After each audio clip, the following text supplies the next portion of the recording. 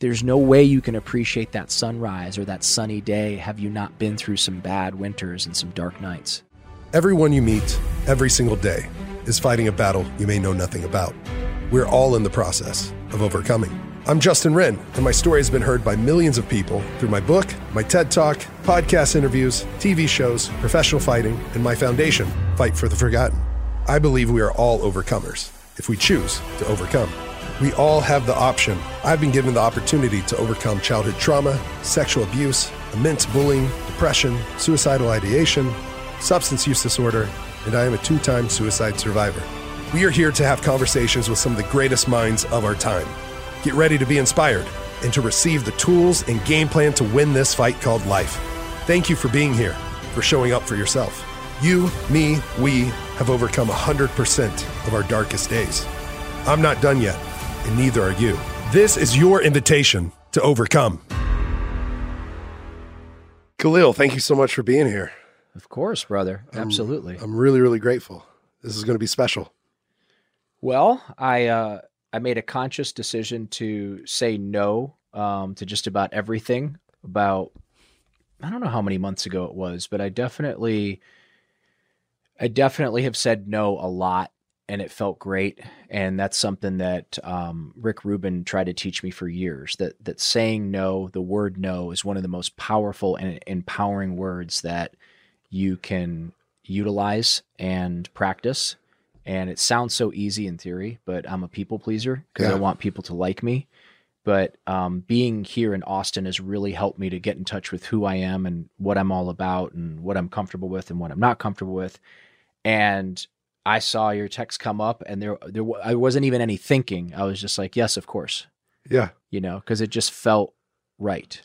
Well, thank you. That means a lot to me. That's a good lesson that I'm going to explore after this is what can I say no to? Yeah. What can I say no to? And thank you for saying yes, because today I was doing some research into your story, and I watched a TEDx talk you did. It had the word West in it. I forget the location. It was on the East Coast, strangely East Coast, enough. yeah. But Okay, it was West. There was something West in there. And you said something at the end that it's possible to have massive, monumental change. And I was just like, whoa, I like that as a tagline. Massive, monumental change. And I think that is who you are. One of the many things that you represent is that you can have massive, monumental change no matter where you've been, how far down the scale you've gone. And I really want to dig into your story and who you are and how you've had that transformation. But before we start, there's a friend we have in common, and he texts me that you're absolutely one of his best friends that he's ever had. And him and I were going back and forth multiple times today. He said he absolutely loves you. And it was actually the reason why I had a charger here for you. He said, ask him about his mental health. And if it goes below, if his phone battery goes below 95%. Oh, Lord. Do you know who this might be? Yes, we're talking about Kelly Slater. Yes, Kelly Slater. Yeah. The man, the myth, the legend himself. It started out, he got upset because he wanted to use my charger. And I said, no, my battery's really low. And he was like, oh, okay. And then there was like a pause, and then he grabbed my phone and looked at it. It was like 82% or something. And he's like, are you fucking kidding me? And I'm like, that's low. That makes me very nervous. It makes me uncomfortable. I feel like I can't breathe. I need to be up in the 90s. So did you notice my response when you said I have a phone charger here for you? You said, oh, I'm at 96%. Yeah. Thank you. Yeah. I was sitting here like, did I hear that wrong? No, you didn't hear it wrong. I'm at 99 now. Oh, yes. Okay. Congratulations. Charged up, powered up. I didn't know you were friends with Kelly. I am friends with Kelly. Oh, yeah. that's amazing. But we actually haven't met in person. So Okay. I say we're friends, but he's been a supporter of Fight for the Forgotten, the nonprofit I started. Great. And he's been encouragement to me. He's made videos for kids that have been really, really bullied. My little buddy Raiden that I've been helping with and mentoring for about over 2 years. Okay. Who actually just got promoted in jiu-jitsu. We got him into jiu-jitsu. He's Great. He was born on the spectrum with autism, deaf in his right ear, got beat up at school. And Kelly, during that time, sent an incredible, encouraging video to Raiden. And then through him and Laird, we were able to get in contact with some surfers. We took Raiden from Oklahoma. He never left the state of Oklahoma. We took him to LA, to Disneyland, to CBS SEAL team, got him set up to where he was starting scenes. There was a character named after him. And then we took him to the beach, and some like world championship level surfers were teaching him how to surf. And it was his first time ever seeing the beach, ever being to the ocean. Wow. And his first time he's surfing with some of the best there are.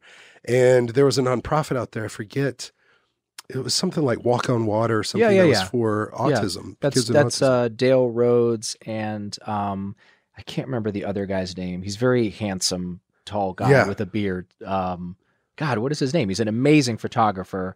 Yes. Yeah. He was who helped us, and he's a great guy. Incredible guy. Yeah, great dad. Mm-hmm. Him and I have a very strange connection. Very strange connection. And I can't think of his name right now, but I love him, and I love Dale, his partner. His actually, I can't say that. I don't want to break him. I helped his partner out. Sure. Yeah. I helped his partner out many, and he would love it if we were talking about him, and he absolutely. speaks freely. I just try to be respectful of 12 Steps, because you're not supposed to talk about him, press, radio, and absolutely. film. But, Well, I mean, for another thing, just Kelly was saying that just a moment in his life that you helped someone he dearly loved, and that you dropped everything to just be there for him and the person that he loved, and how that just blew him away, and that he's forever grateful. That's sweet. That's very sweet. I mean, when you go from the depths of hell to living a life beyond your wildest dreams, the tendency is to want to help anybody and everyone. And then, of course, it gets into that strange area that we started out with, where do you say no? And, when do you say yes? And also, like, doing good deeds for, I'm going to use another example aside from Kelly, because I want to set his personal stuff aside. But I remember Cindy Crawford was coming in when we first opened, and I've always been obsessed with her. I think she's the most beautiful woman alive. I think she's just a goddess. And it took like 6 or 7 times of her coming in for me to not get really, really nervous. And remember, it's Malibu, so you can't swing a dead cat without hitting a famous person. But there's certain people that are just, larger than life. And so it was 6 or 7 time I finally got the courage to walk up to take her order. And this is at Sun Life Organics, this is at which you're Sun the Life. founder and owner of, And I'll never forget, she ordered $1 million smoothie, and she went to pull her card out. And I said, no, I got this. I want to treat you. And she was like, that is so sweet. And the way she said it was like so sincere. And I'm like, no, it's not. She goes, it really is. I'm like, you're like the most beautiful woman on the planet. So it's not like I'm digging a ditch for, people in Africa or something. Like, it's not like I'm going out of my way to be a virtuous man. And that reaction just had her cracking up, because it's so true. It's easy to do things for famous people or for beautiful people or for people that potentially can do something for you at some point. But that's not how I judge my own character in my quiet moments. I judge myself in my quiet moments of, how did I treat the busboy when I asked for more water and instead he brought more bread because he didn't understand me? How did I treat him in that moment? How do I treat the person at the DMV? Or how do I treat the person who's giving me a ticket when I'm the one that parked there? I'm the one that forgot to put money in the meter, or I'm the one that took too long dilly-dallying and came back to my car. If I'm going to be that type of person that motherfucks them and, yells at them for giving me a ticket, then I know that I have a lot of work to do, and something is fundamentally wrong with me. I work extra hard to treat those people that can't do anything for me as well as I possibly can. And we have another mutual friend who we won't bring up any names, who, when I saw him struggling, I thought to myself, I gotta reach out. I gotta help. And I know you did the same. And I know other friends of ours did the same, but like, that's what I'm talking about. This was somebody who kind of bum rushed me at a place where I didn't want to be bothered and really wanted my attention in a moment where I just wanted to pee and get back to doing my workout. But I could see that there was some pain inside, and I just fucking checked myself and I stopped and I'm like, no, shut the fuck up, listen to what he has to say, and just acknowledge him, see him, you know?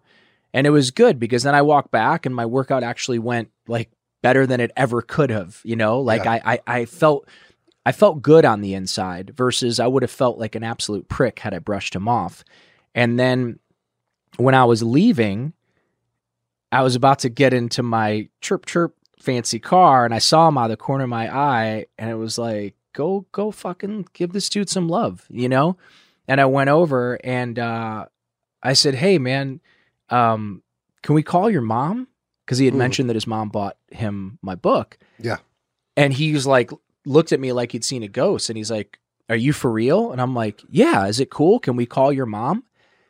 Because I could kind of feel like that's what he wanted to do when I was talking to him the first time, but he could tell that I was a little antsy. And so he's like, yes. And he's like, please, please pick up. And sure enough, she picks up like on the first ring. And I don't even get 3 words out. And she starts crying. And then he starts crying. And then I start crying. And now the 3 of us are having this moment where here's a mom who's terrified that she might lose her son.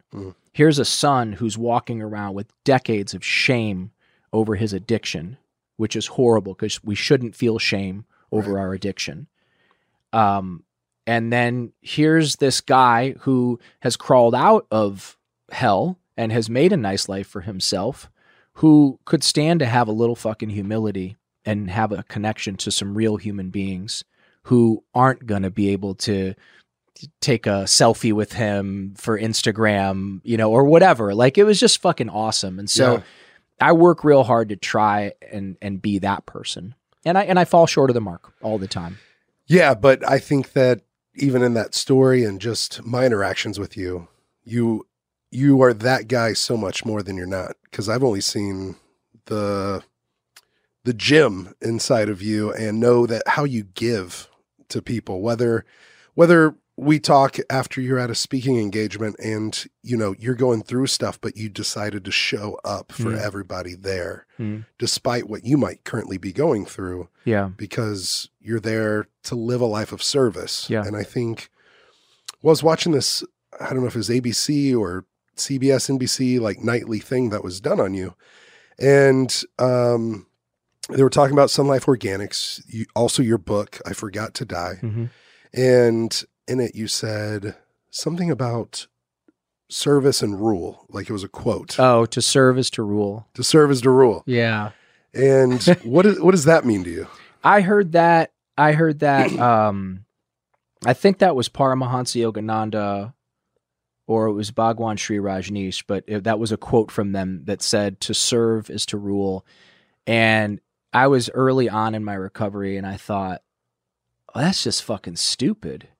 Like to rule is to have the house and the car and the hot wife or girlfriend, wife. Soon to be fiance. There we go. Yeah, to have the, a hot significant other and the cool car. And like, that was really where I was at in my survival mode of early recovery. I really thought like, woe is me, I'm less than. Everybody else has a bunch of cool shit, and like, I'm never going to be able to own a home, and I'm never going to get a hot girlfriend. I'm never going to have any of that shit. And that was my mantra. I mean, I literally wholeheartedly, and by the way, it's not because I'm completely fucking stupid. I was 33, 34. My teeth were falling out of my head. When I finally surrendered and joined the winning team, I was 109 pounds. I had open abscesses all over my face, all over my arms, all over my legs. When I came in, I had ringworm, I had scabies. I had been sharing needles with people that had AIDS and hepatitis C. And this is on Skid Row? On Skid Row, yeah. Wow. I had done things. I had done things to get drugs that someone who's little like me, that's not tough, and had somewhat of a conscience, even though I was operating for the most part without a moral compass. I wasn't the type of person that was going to go like hurt someone or harm someone to get drug money. So I panhandled, or I did other things to get money for drugs. And so I had a lot of shame. I felt like a real piece of shit. I had this taste in my mouth that just never went away. What I didn't realize is, and it took probably a year and a half into my recovery, I had a systemic infection because of all of the abscesses in my teeth. Your teeth get all fucked up when you're shooting coke and smoking crack and shooting heroin. And I had all these infections in my mouth, and there was this just horrible taste. And I was always so scared to get near people because I didn't want them to smell what I would imagine my breath smelled like from that rot that was going on inside of me.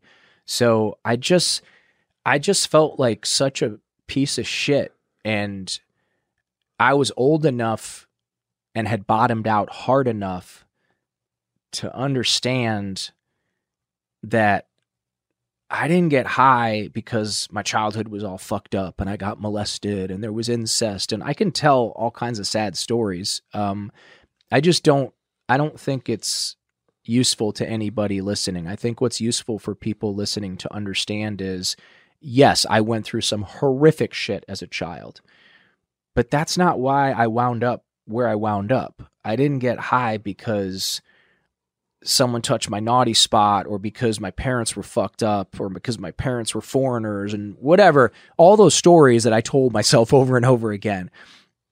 I didn't get high for any of those reasons. I got high because it felt great. I got high because it felt fucking great. And I'm selfish. And my comfort comes before your comfort and your comfort if I'm not living the way that I'm supposed to live, if I'm not being the man that God intended me to be, or if I'm not trying to be the man that God intended me to be, if I'm just me, Khalil, inside of my ego, I'm a petulant child and I'm stomping my feet and I want to feel good. And if I don't feel good, well, it doesn't matter that your feelings might get hurt, or your feelings might get hurt, or Chris's feelings might get hurt, or Kelly's feelings might get hurt. I'm going to go get high. Well, I just have to take a moment real quick and thank the sponsors of this show. Onnit.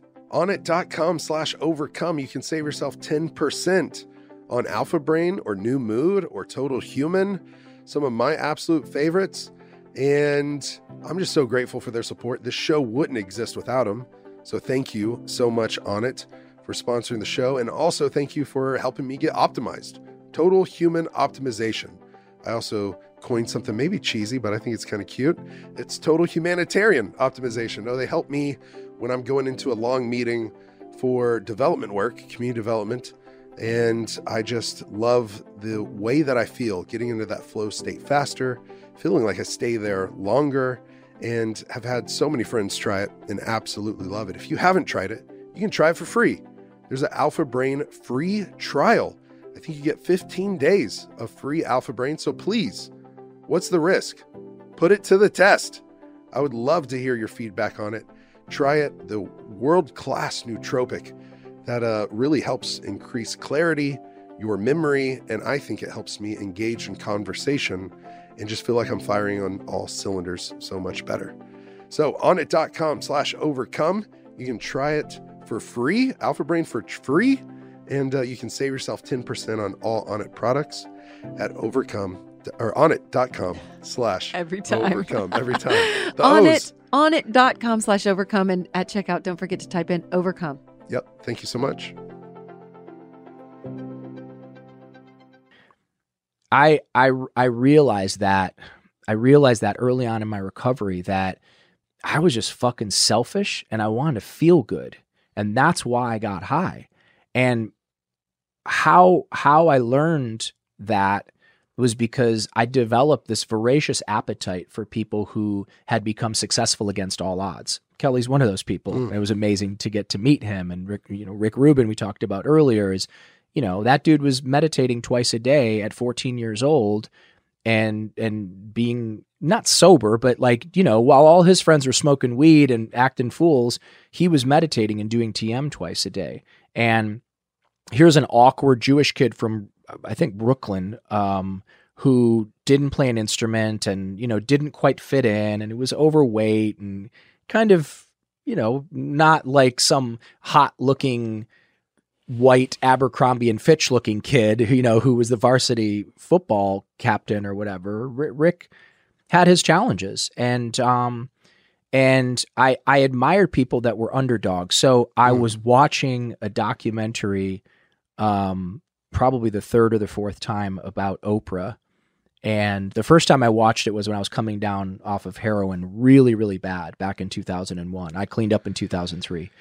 And I was rewatching the documentary on Oprah, and here this girl was born black during a time when being born black really, really was a mark against you.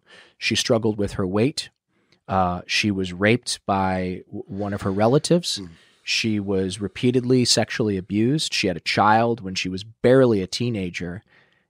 And Oprah didn't smoke crack. Oprah didn't shoot dope. Oprah didn't walk around going, my girlfriend abandoned me, my mom abandoned me, and my childhood was terrible. If you knew about my childhood, you'd understand why I'm sticking a fucking needle in my arm. She didn't say any of those things. Oprah went to work. Oprah educated herself. And Oprah went against all odds, being black at that time in America when it truly was like absolutely a mark against you. She rose up and she became Oprah. And she helped 1 billion people live better lives. She inspired 1 billion people. And me, I smoked some cigarettes, I smoked some crack, I shot some dope, I made a little bit of music that was halfway decent, but for the most part, what a complete fucking waste of a life. A life that was just given to me. The greatest gift of all, the gift of life. Ambulatory, arms and legs that work, and somewhat articulate and not that smart, but I had a voracious appetite for reading, so I was able to communicate really well. And you take that plus what I learned on the streets, and, God blessed me with whatever he blessed me with. And even though it didn't look like what I thought was the recipe for success, look what happened. Yeah. Yeah, it's awesome. It's fucking crazy. Yeah, it's inspiring. And I wonder if you could take us through, well, for listeners that don't necessarily understand addiction, I mean, you said you watched that documentary when you're coming off of heroin. Yeah, kicking. Yeah. Like, what is that like for somebody that's never been through it? What is the withdrawals? Oh, fuck. It's take the worst flu that you've ever had and times it by 10, and then throw in the feeling of the loss of a loved one, whether that would be an animal, a cat, a dog, something that you loved, or a sibling or a lover, a parent. The worst flu you've ever had times 10 with that intense sadness and just fucking hopelessness. Like, I lost my mom 1.5 years ago, and I was thinking about that when you asked the question, because the sadness was on par with that. Because when you're kicking, when you stop, when you go cold turkey or you go clean or, whatever, you don't have to go cold turkey, but when you're going through that particular time was cold turkey. But when you're going through that shit, you did lose your best friend. Right? I don't know what your drug of choice was. Oxy.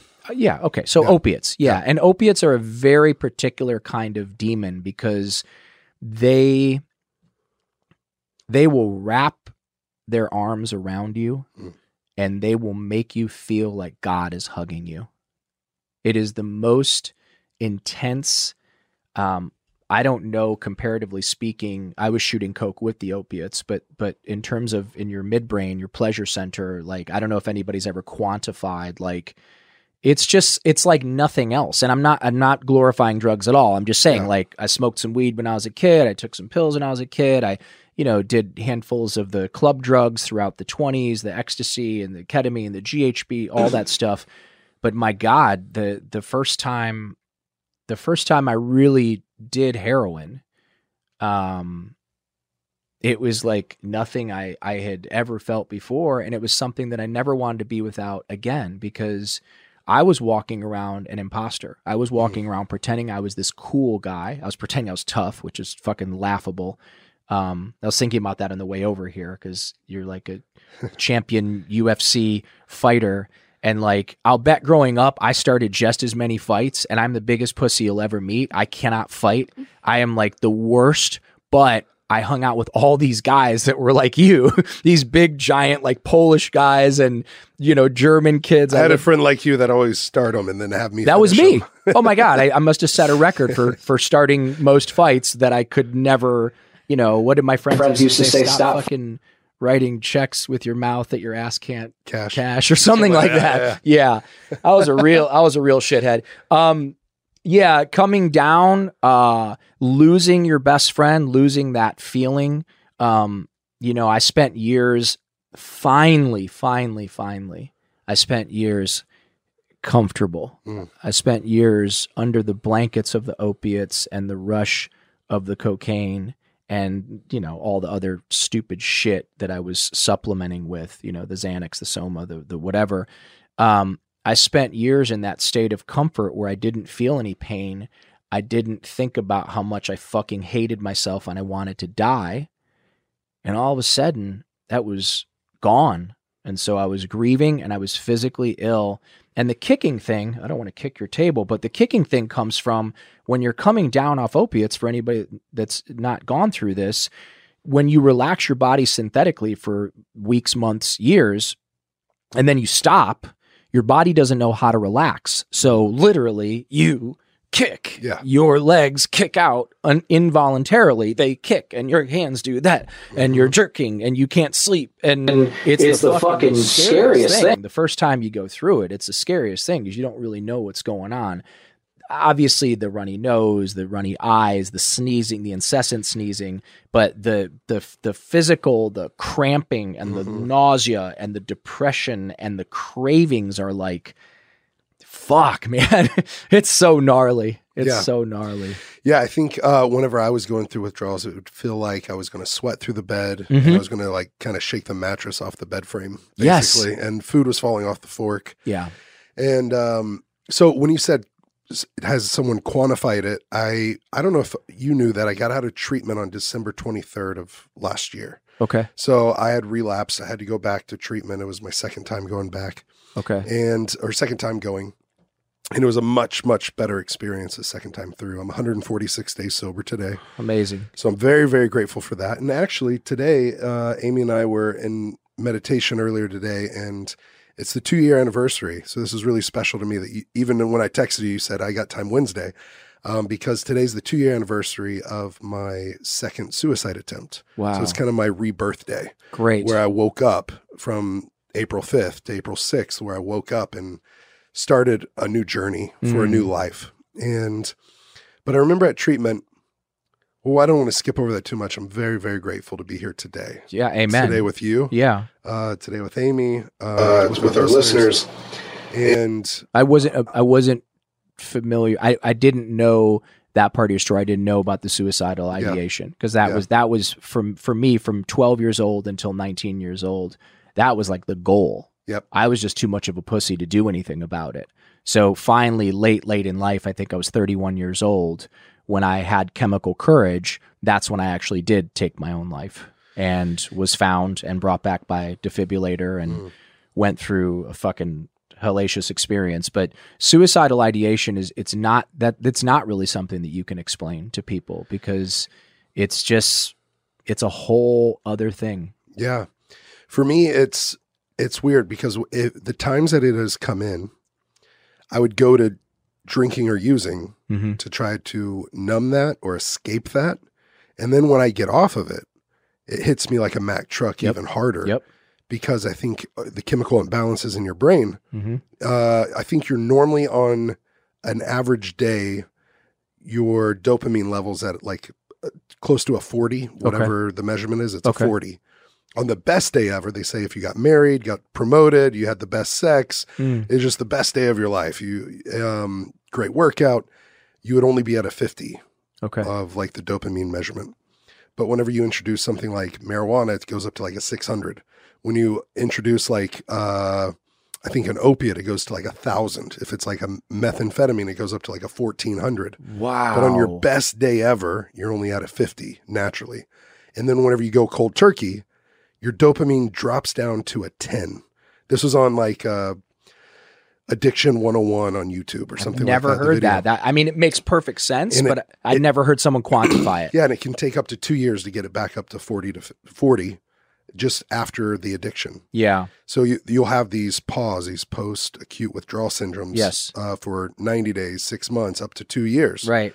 And that's why most people go out yep. right before 30 days or yep. right before 90 days yep. or right before 18 months. That's why that 18-month chip was like, no one ever got the 18-month chip at whatever 12-step meeting I was at because most people go out. Yep.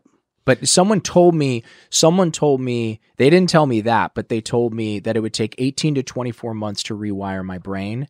And whoever that person was, thank you, God, because no joke. Like I was staying at this guy's guest house. He was letting me, I was like homeless for like 3 years into my recovery, but it was fancy homeless. It was like sleeping at my sponsor's house, which was in Malibu, or sleeping in people's guest houses while they were doing construction because they felt good having someone there to like watch over the thing. That particular place had no electricity, but I didn't give a shit because it had an ocean view. But my sponsor at the time, I was driving him fucking crazy because I kept telling him like, you know, there's somebody following me. And he's like, nobody's following you. He was super gentle with me. And then this guy showed up. Hopefully he never hears this, but this guy showed up from Boston and from like Dorchester, Southie, Boston, like tough fucking guy. And called me Khalil. Couldn't say Khalil. Called me Khalil. And had a real edge to him. And didn't really say why he came out, just sort of showed up in Malibu, started going to meetings, worked on the big dig, had like 22 years sober. And he's like, hey, Khalil, tell me about this fucking hike. You know, I've never been hiking. I want to go on that fucking hike with you. And I'm like, cool. And I kid you not, we're not even like a third way up the trail. And I'm like, oh man, they sent him.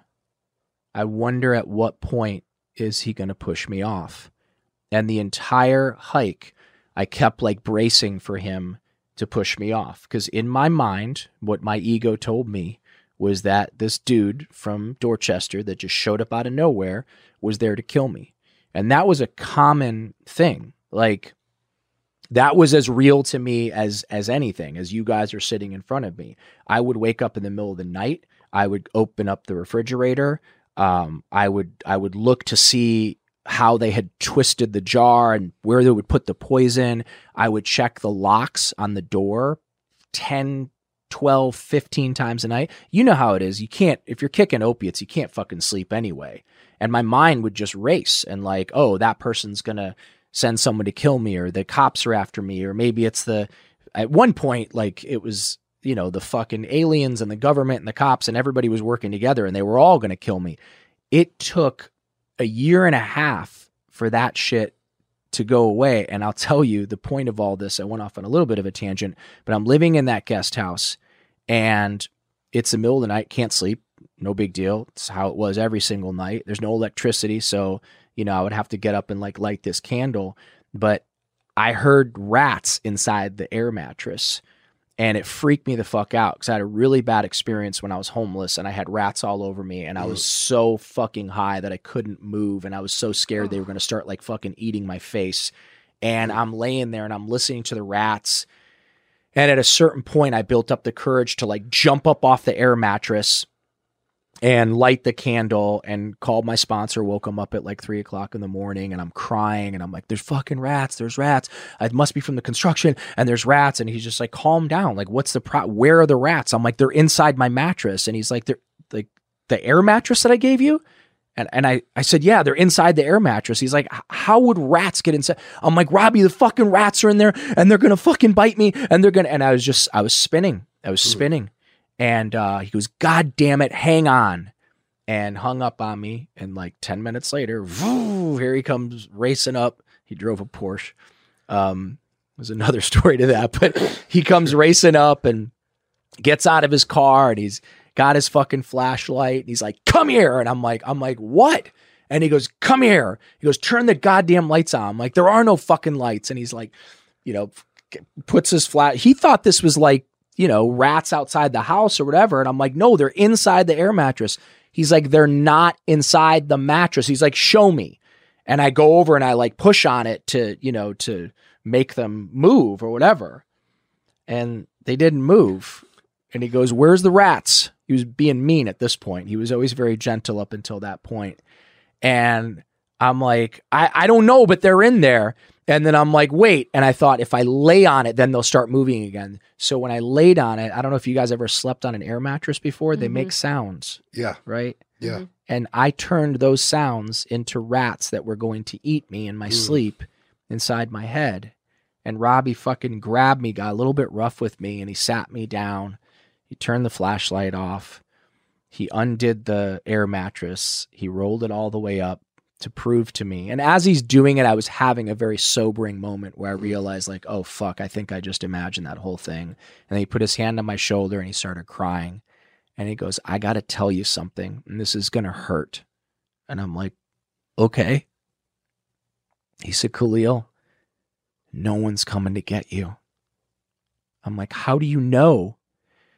He said, because you're not that important. No one cares about you. You're a homeless ex-junkie.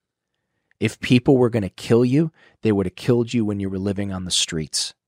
You're not that important. No one gives a shit about you. You've got to let this go. And there was something about that moment where it's not that I never had a paranoid thought again, or fuck, man, I'm coming up on 19 years. There's still some times when I'm like driving and I see a blacked out SUV behind me and it's tailing me, where I start to like get a little bit crazy, I no longer think people are going to push me off a hike to kill me because they've been flown out by the whoever. But yeah, my brain was fucked up for the first 18 months of my life.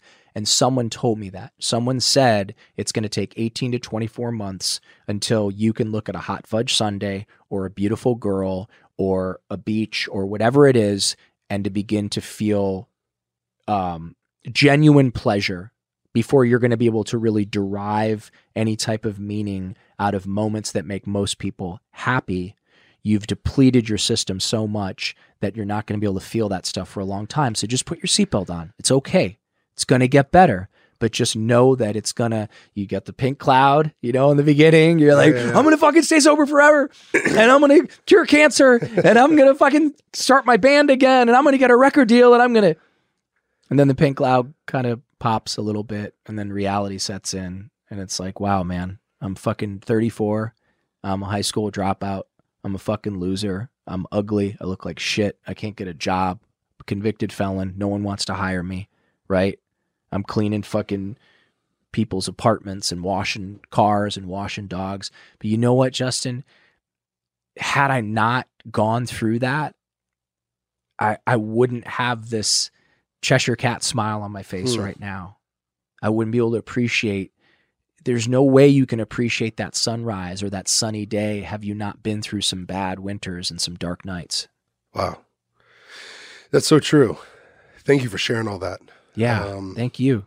It's really, really meaningful. It's powerful. And one more quantifiable thing that I had heard at treatment, and I know did you go to treatment once or? Technically twice, but twice. Yeah, once. Okay. Once when it stuck. Well, no, my ex-girlfriend, the character in the book named Jennifer, the girl in real life that she represented, her dad found me just shit everywhere and blood everywhere. And I had been writing in blood on the walls, and like they were out of town. They were in Europe for 3.5 weeks. And he found me with the syringes everywhere, and that the water had been shut off. The electricity had been shut off. This is back when we still had money and we had an apartment. And, opiates, you can't shit for like a week at a time, 10 days at a time. I had some shit lodged up inside of me and kept going to pavilions to buy boxes of Fleet enemas. And normally that would work. And this time nothing would work. I'm like putting fucking coconut oil. I'm the Fleet enemas. I'm doing I'm trying everything. And it was so painful for anybody who's never been truly constipated. Not like you haven't shit in a couple of days, but like you haven't shit in a couple of weeks. Like it hurts so fucking bad. You can't imagine. And out of desperation, I had grabbed a pencil because I was trying to get it with my finger and it kept slipping. So I grabbed a pencil and I figured if I can get the pencil in and I can get it to come out. And when I was doing that, it slipped and fucking punctured my rectum. And so when her dad found me, when I say blood, buttholes bleed. You know about foreheads bleeding because you're a fighter. Yeah, buttholes bleed pretty bad too. Probably worse. Yeah, it's their veins. I mean, that's what and I fucking bled out like you can't imagine. He found me like that and he was so scared, he stuck both of us in treatment down in Laguna Beach and just like threw down his credit card, stuck us both in there. I lasted like 5 days. There was no fucking way. Well, I wonder if this second time stuck though. Yeah. And here I am. The thing about cravings, why you might have only lasted 5 days, because this was another quantifiable fact that they have studied human brains and they took 3 different types of people and they had one study that were people that were dehydrated and they hadn't drank for like 3 days, 5 days, something like that, and the thirst of water. And they measured that and put it on a scale. And they basically said that someone dying of dehydration, that craving is about the size of a baseball. Okay. And then they took someone with hunger pangs of 3 or 4 weeks they hadn't eaten. Fuck. And that was the size of a basketball, like on this scale. And so they were doing cravings, and then they took like opiate addicts. I think it was opiate. It might have just been addicts in general. But they put them in a group and they scanned their brains and they then put this on a scale in comparison to a baseball for craving water and a basketball craving food.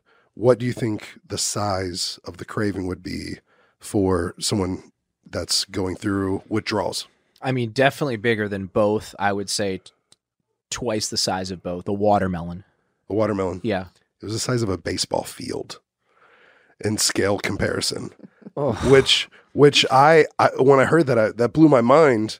But man, I haven't experienced true hunger, but living in Africa, I've been around. I have been hungry and I have been dehydrated, but like nothing. I can't really put it on a scale of like the cravings for drugs when you're going through withdrawals to like try to fix the withdrawals.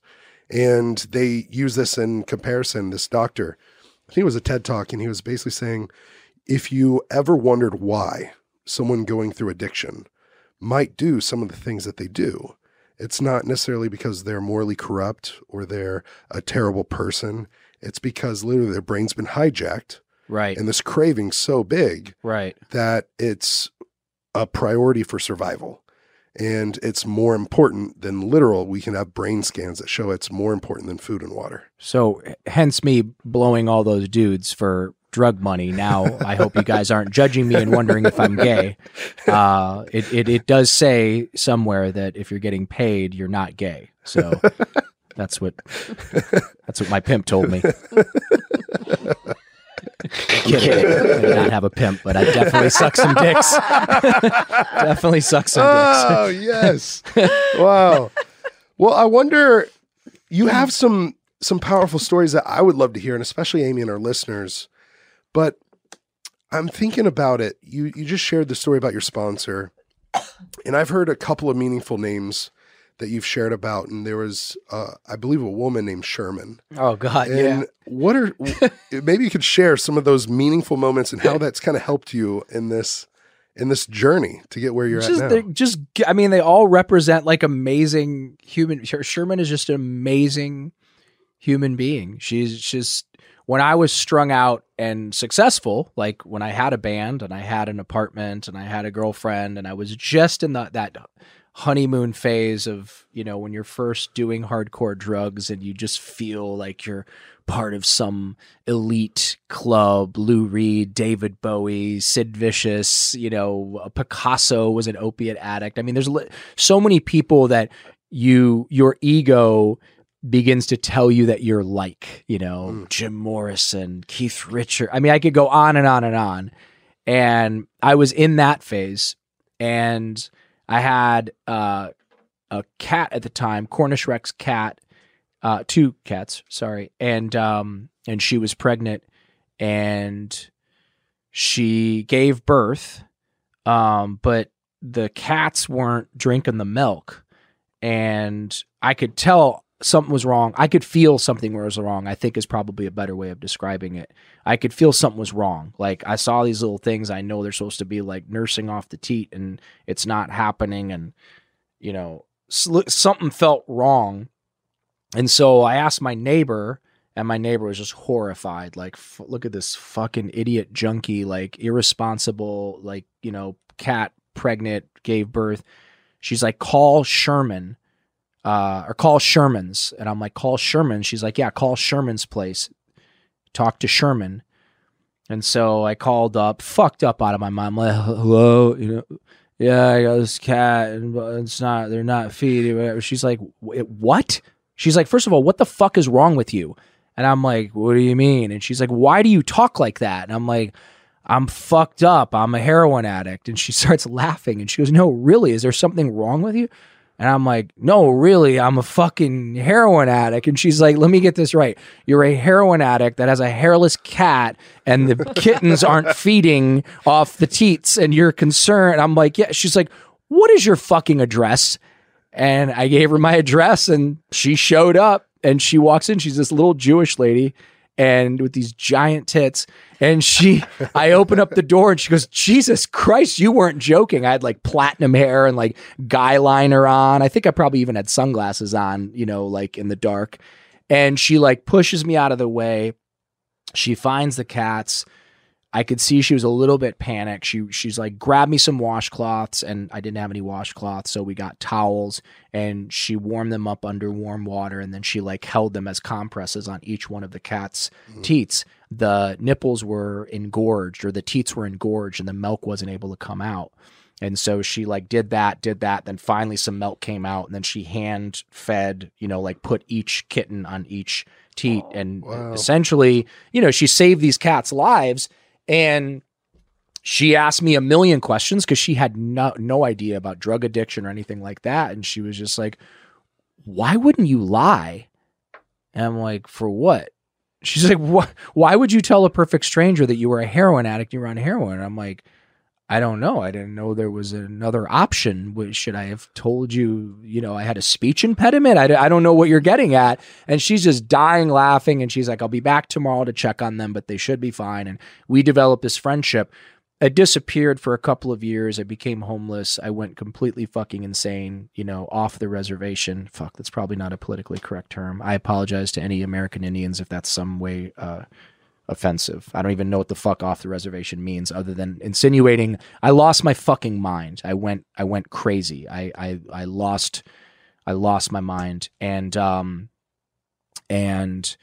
I resurfaced, nobody wanted anything to do with me, and rightfully so. I had behaved like a real piece of shit. And like I said earlier, it was behaving without a moral compass. And I was like that guy that would show up at your house because you guys felt bad for me, and you would let me in to crash there. And then you would wake up in the morning, and like, if you had laundry money or like a change thing that you had been saving your change for like 3 years, I was that guy that would fucking, you know, take your change. Like I wouldn't hurt somebody or harm somebody, but I'd steal their fucking laundry change, or I would steal their kids', you know, piggy bank, or I was just like a piece of shit, acting like a piece of shit. And so nobody wanted to have anything to do with me. My sponsor was like, look, I wanted to get out of my sober living. I fucking hated my sober living. this was just like icky and hot, and I was in the room with 3 dudes, and I get it. Yeah, fucking guys cranking one off, and like anyway. Yeah. So I've been in 3. So yeah, so my sponsor said, I'm going to go against my better judgment. I'm going to let you stay at my place for a while, but you have to have a job. And I'm like, well, I'm washing your cars and I'm cleaning apartments. He's like, no. This is where you put your big boy pants on. You get a real job. You need to go to a place and they need to hire you and you need to get a real job. And I literally didn't know what the fuck to do. And so I went to Sherman's and I showed up and she cried. She saw how I looked and she cried and she pulled me in and she hugged me. And then she patted me down because she knows I'm half Palestinian, so she wanted to see if I had any bombs. She was joking. She was being a smart ass. She just texted me, by the way, 2 days ago and asked me if I was still throwing rocks at her people's tanks. She's Jewish. Yeah. So I probably just offended a bunch of other people now too. So anyway, she took me in and she was so scared I was going to go use that she wouldn't actually like give me a paycheck or give me like a lump sum of money, but she gave me $20 a day and she would buy me a medium pizza, a medium barbecue chicken pizza with no chicken on it because she's like big animals rights, whatever. And she wanted me to at least pretend I was a vegetarian. And she bought me a pizza, a pack of cigarettes, a Diet Coke, and she gave me $20 a day. And that's like how I began my journey. And then Lou Gossett Jr. came in to get his dogs groomed there. And isn't he like an Academy Award winner? He is, like yeah. That? Wow. Yeah, and an amazing man. And he could see that I was down on my luck. I wore this big rubber apron and just was covered in dog hair. And people that I used to know had come in that morning and they were like pointing and laughing. And it fucking hurt so bad because there was a moment where it kind of seemed like I was on my way to making it. I had a management deal and we were showcasing. And to go from that to like 3 years later, you're cleaning golden retrievers' anal glands, squeezing their anal glands and cleaning them. And you're covered in shit and dog hair. And like people from the community are dropping their dogs off and fucking laughing at me. Like, that's why I was so adamant that I wanted our buddy to get a McJob. Just get a fucking disposable job.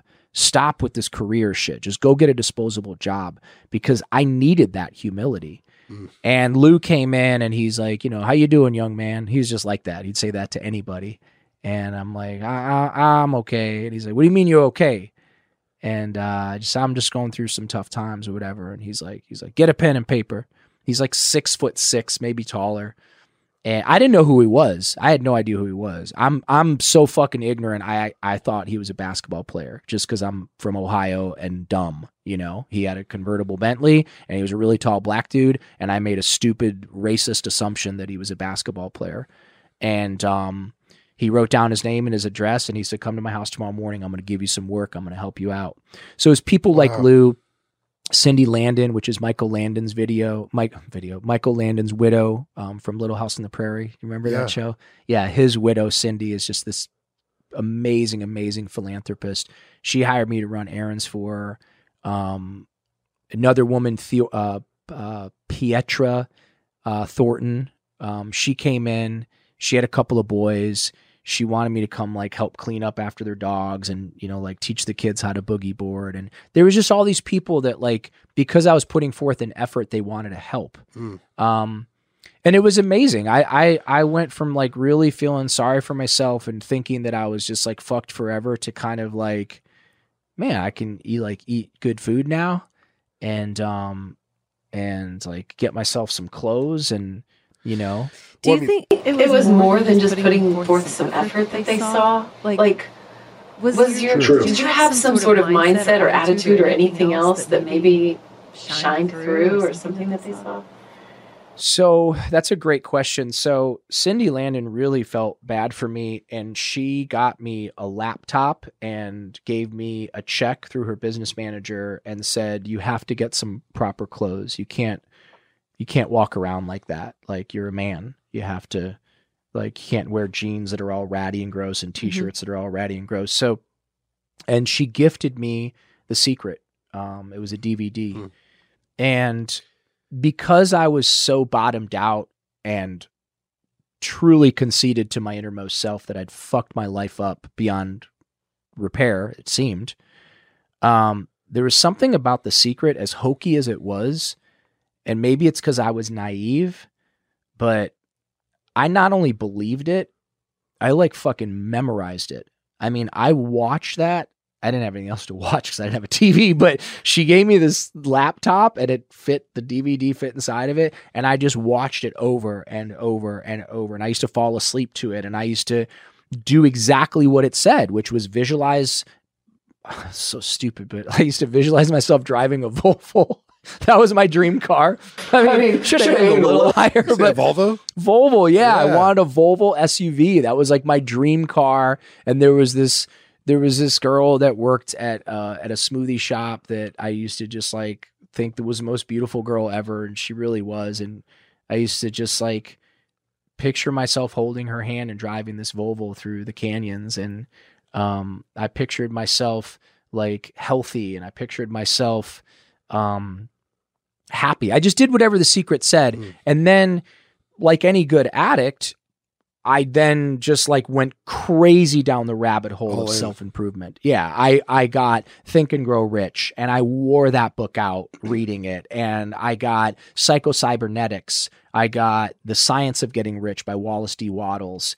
I dove back into Tony Robbins like I had bought some Tony Robbins shit. It definitely changed my life through just listening to a couple of things. I became like a Tony Robbins devotee. Like I got up every single day, 7 days a week, and I would do my mantras. I would do my out loud gratitude list. Thank you, God, for this roof over my head. Thank you, God, for the clean water I get to bathe in. I prayed fervently. I prayed nonstop. God, can you please be with me? I'm scared. God, can you please be with me right now? God, can you please hold my hand? God, please hold my hand. Please walk me through this day. I was so fucking scared. I don't even know what I was scared of. I was scared of going back to the streets. I was scared of like all the fucking like bench warrants that I never dealt with, and all the like, you know, crashing my car and then leaving the scene. I was just fucking terrified. So I think to answer your question, because I was praying so hard and so often, and because I was doing those walking gratitude lists and doing my little mantras, super silly if I think about it now, but like every day in every way I'm getting stronger and stronger. Yeah. Oh, so you know. Oh my God. You know. So I did that shit, and I would do it like while I was washing the dogs, while I was cleaning the apartments. So I think what people saw was like a spark. There was like a spark in me that they saw something good, even though when I looked in the mirror, I looked at an ugly old man that had failed at life. I think they saw something differently. Well, I think what you're kind of sharing is they were attracted to the spark they saw, just like you would root for the underdog. They saw this spark in the underdog. And they could get behind that. They could get excited about that, and they could help fan that flame in that spark or in that ember, in that, and try to help that fire grow as you were doing it yourself. You were tending to your own fire day in, day out, working to make sure that that fire didn't go out. So I think people oftentimes want to help those that are already helping themselves. And if they saw that in you, then that's easy to get behind. Wow. And so it was you doing the work and going to the meetings and doing the 12-step stuff and looking to help others. And so, I mean, that gets me excited. I was a guy that jumped into The Secret. I was like 21 years old, wanting to be in the UFC, or 19, wanting to be in the UFC. And then at 21, I was on the Ultimate Fighter TV show. Wow. And I was doing that stuff. But I think, to get it back to your story, I think there's a story almost like The Secret, but that involves a wallet. You were in on your journey. You were wanting to start. You had a dream, maybe to start a smoothie shop with the Smoothie Babe. Yeah. And so can you share that with us? Jeff Laux. Yeah, fuck. He's coming to visit me. I think in the next couple weeks he's coming. Him and his wife June are coming to visit me. Yeah, that was out of a. If I saw that shit in a documentary, I wouldn't believe it. If I saw it in a movie, I definitely wouldn't have believed it. You think it's cheesy? Well, that's funny because Chris, our friend, he said that if this happened in a movie, he would think this was cheesy. This kind of stuff doesn't happen in life. I wouldn't believe it. I would say that's bullshit. You know, now I was working my ass off and I had saved every penny and I was working out at that time. I was paddle boarding. I was doing yoga. I was no longer the like gross, like, you know, ex-junkie, ex-drug dealer, that people had remembered. And by the way, there's people that still want to take my inventory and talk shit about me from stuff that I was doing 25 years ago, 20 years ago. It's still pretty common. For anybody out there who has dreams of massive success, you can do it. If there's anything that I can teach you, is that if a fucking idiot like me can do it, anybody can do it. So you can do it, but prepare yourself to be lonely sometimes, and prepare yourself to take some shit from people that you won't understand why they're tearing you down and character assassinating you. And I'll tell you why, because they're in pain. They're in pain. But back to Jeff. So I started my first business. I'm working my ass off. That girl is now my girlfriend. I drove a Volvo XC90. I ended up driving Volvo XC90s for 16 fucking years. Yeah, it was dream car. It was my dream car. Yeah. I don't know.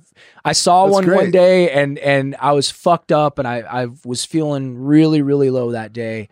And I looked at that Volvo SUV and I just thought it was blue.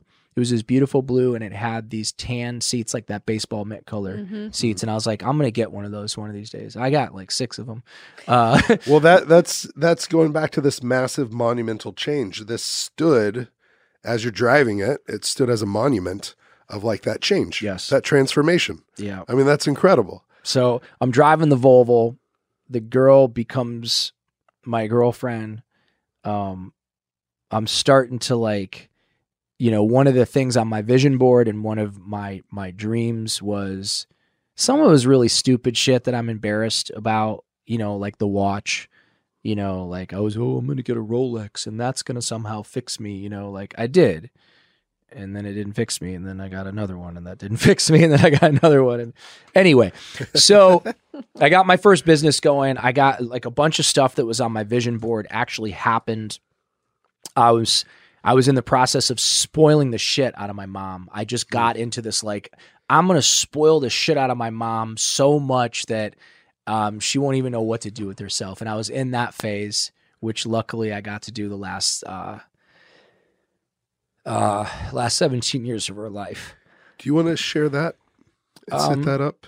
Because I know it's a very profound story. I'm sorry. Yeah, it's like a loss. Amy's actually lost her mom and her dad. Oh, so you know, yeah. I mean, I had a horrible relationship with both my parents, but my mom wasn't capable of loving me because my mom had like Stockholm syndrome. My dad was so violent and so crazy that she just didn't have the bandwidth to take care of me. And the way that I ultimately was able to make peace with that was by giving her the love that I wanted from her. It was very strange, and it was accidental. I mean, it just seemed like the right thing to do. Like, you got money, dude, take care of your mom. She brought you into this earth, you know, regardless of what type of a parent she was. She had a rough life, so just take care of her. And I did, and the more I took care of her, the better I felt. It was really weird. She still pushed my buttons. She still drove me nuts. You know, she still complained, which is what moms do. But yeah, I bought her a house and I sent her back to Poland for the first time in 39 years. She hadn't been back to Poland, and she got to see her relatives and build a relationship with her relatives. And wasn't that where she was?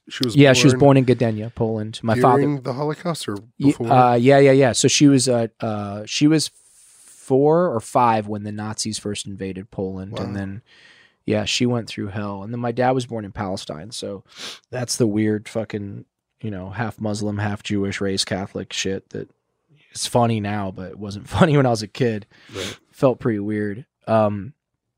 So regardless of anything I ever do for the rest of my life, and I'm going to do some really amazing things. We're going to stay friends. You're going to stay sober. I'm going to stay sober. Yeah. And I'm going to do some amazing things. Nothing I ever do, even if it's sell my company for $1 billion, nothing I ever do will ever be able to compete with being good to my mom and taking care of my mom and providing for my mom and correcting the sins of my father and giving my mom the love that I so desperately wanted to get from her. Yeah, it was amazing. It was really amazing. And it was one of those trips. I had flown her out. I used to fly her out all the time, first class, and put her up in the fancy hotel on the beach and buy her all this stuff that she would go home and then return and then fucking give the money away. Oh, that's a funny. So when I went back there, when she started getting bad, when she couldn't like take care of herself, and it was at that point where I had to place her into a home, I met her neighbors. I pulled up in her driveway and this guy like came out. He's like, "Can I help you?" And you know, me being little fucking 5'7" Khalil, I still have the temper and I can still start some fights. And I'm like, "Can I help you?" And he's like, "What are you doing here?" And I'm like, "What are you doing here?" And he's like, really like looking at me like he's going to cause me some harm. He was a big fucking dude. And he said, "I'm looking out for my neighbor. What are you doing here?" I'm like, "It's my mom." He's like, "Oh my God. Oh my God." And he like fucking bear hugged me as this big Polak dude. And anyway, in the process of getting to know the neighbors, one of the great mysteries of my life was I didn't know much about money, but I knew I sent my mom a lot of fucking money. I would send my mom like envelopes sometimes home with her, like, you know, $5,000 in an envelope just because it seemed like gangster cool, you know, thing to do. My mom never had any money. And so I'm paying her bills. I'm, you know, flew her to Vegas one time, sent her home with another even bigger envelope of money. And she's always asking me for money. And when I'm back there getting to know the neighbors and we're in the process of putting her in this home, I said, "Man, I fucking forgot how nice people are in Ohio." And they're like, "Oh yeah, we're really, you know, we love everyone here." And I'm like, "No, but it's like crazy." Like I took my mom to the Stein Mart and to Fresh Mart and to Kroger, as my mom would do this loop every day. She would go to like 3 different grocery stores every day. I said, you know, we walked in and like they start cheering and like yelling out her name. And she like looks over at her husband and she's like, "Oh honey, oh, there's a reason why for that." And I'm like, "What do you mean?" And she's like, "Well, you know." And I'm like, "No, I don't know. Enlighten me." And she's like, "Well, honey, your mom would give 20s to everyone. Anyone she would meet, she would hand." My fucking mom, who like lived below the level of poverty her entire life, would take this money and would go hand it out to like the dudes fixing the sewer, or like go to the grocery store like she was Frank Sinatra.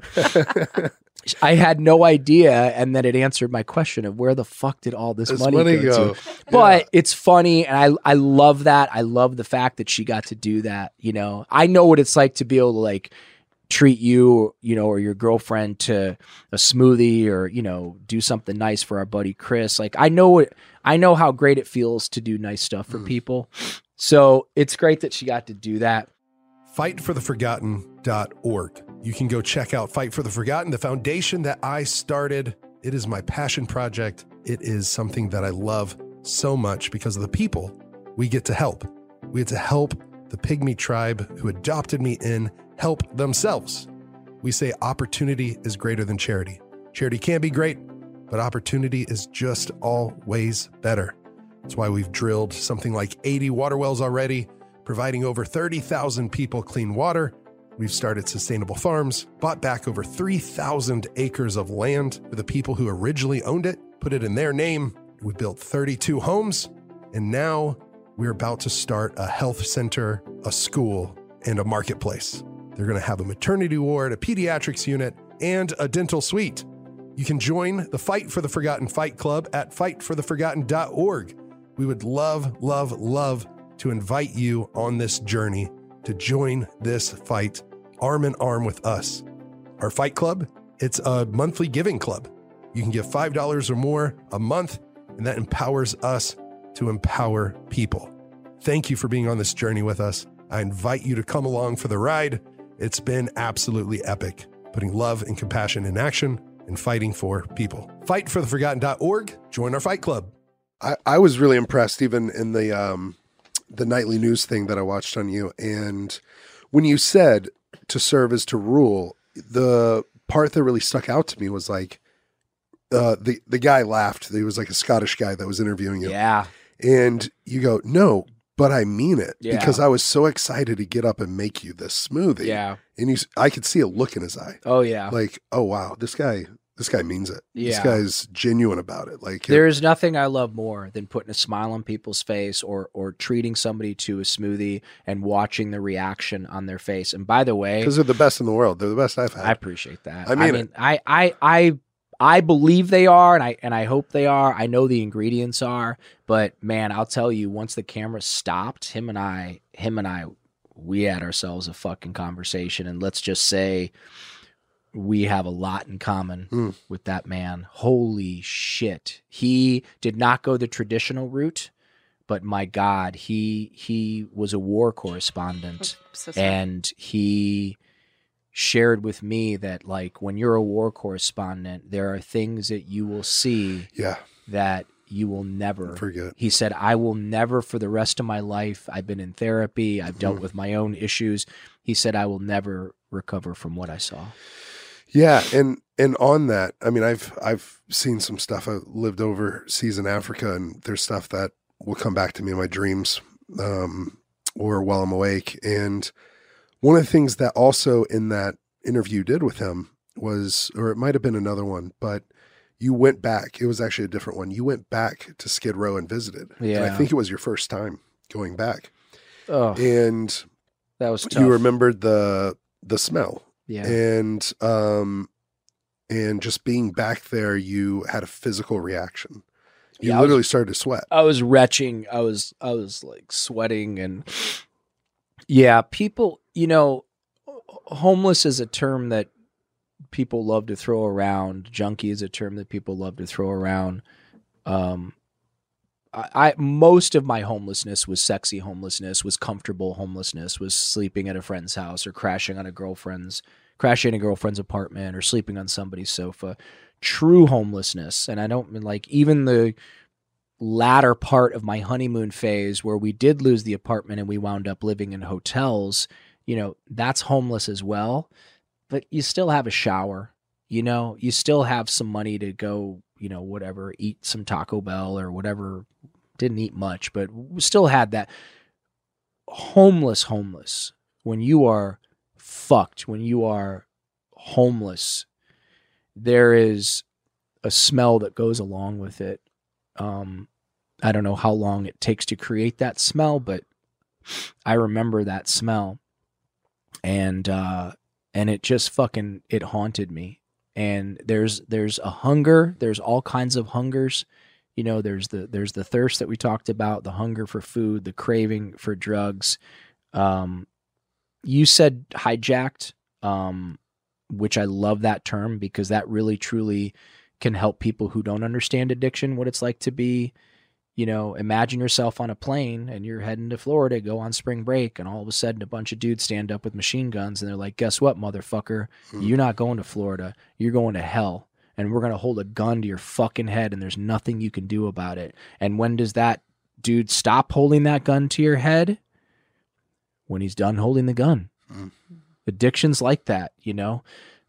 A moment of grace will open up. And when that moment of grace opens up, I hope you're one of the people that grabs that moment of grace and doesn't look back, because those moments are so few and far in between and just so fucking rare. Some people don't get any moments of grace. And some moments, like whatever his name is, it doesn't matter. But like a dude who was in a band that I loved and I kept seeing him at meetings and seeing him in different rehabs. I think he went to like 110 rehabs total. And then one day fucking died. You know, how many moments of grace did that guy have? There's guys that come back from the war and they don't ever get a moment of grace and they end up taking their own life. So if you get that moment of grace, please don't take it for granted. Yeah. Please don't take it for granted. Seize it. Hold on to it. Like a drowning man seizes a life preserver. Don't let go, and know that it gets better and better and better. And there's the old timers who are like, well, first it gets better and then it gets weird and then it gets this.